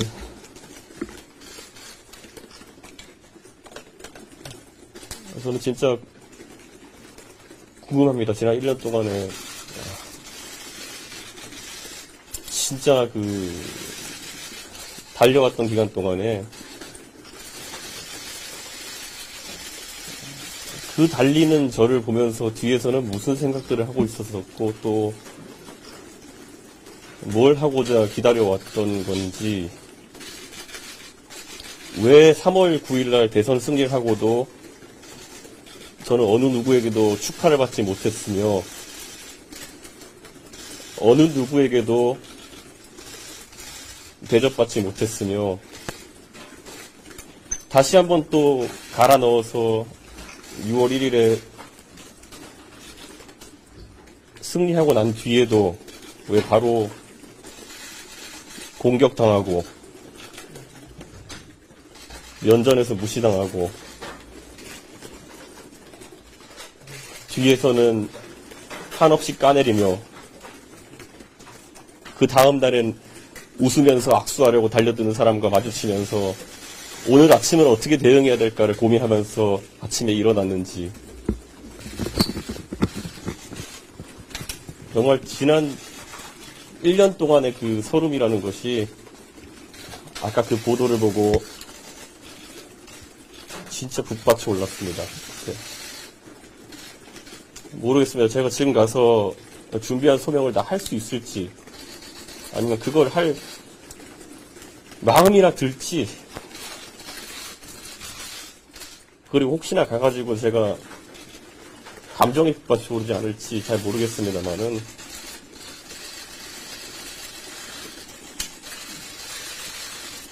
아마 가장 가까이에서 제가 어떻게 1년을 살아왔는지 잘 아시는 언론인들이시니까 저는 더 이상 길게 말씀 안 드리겠습니다.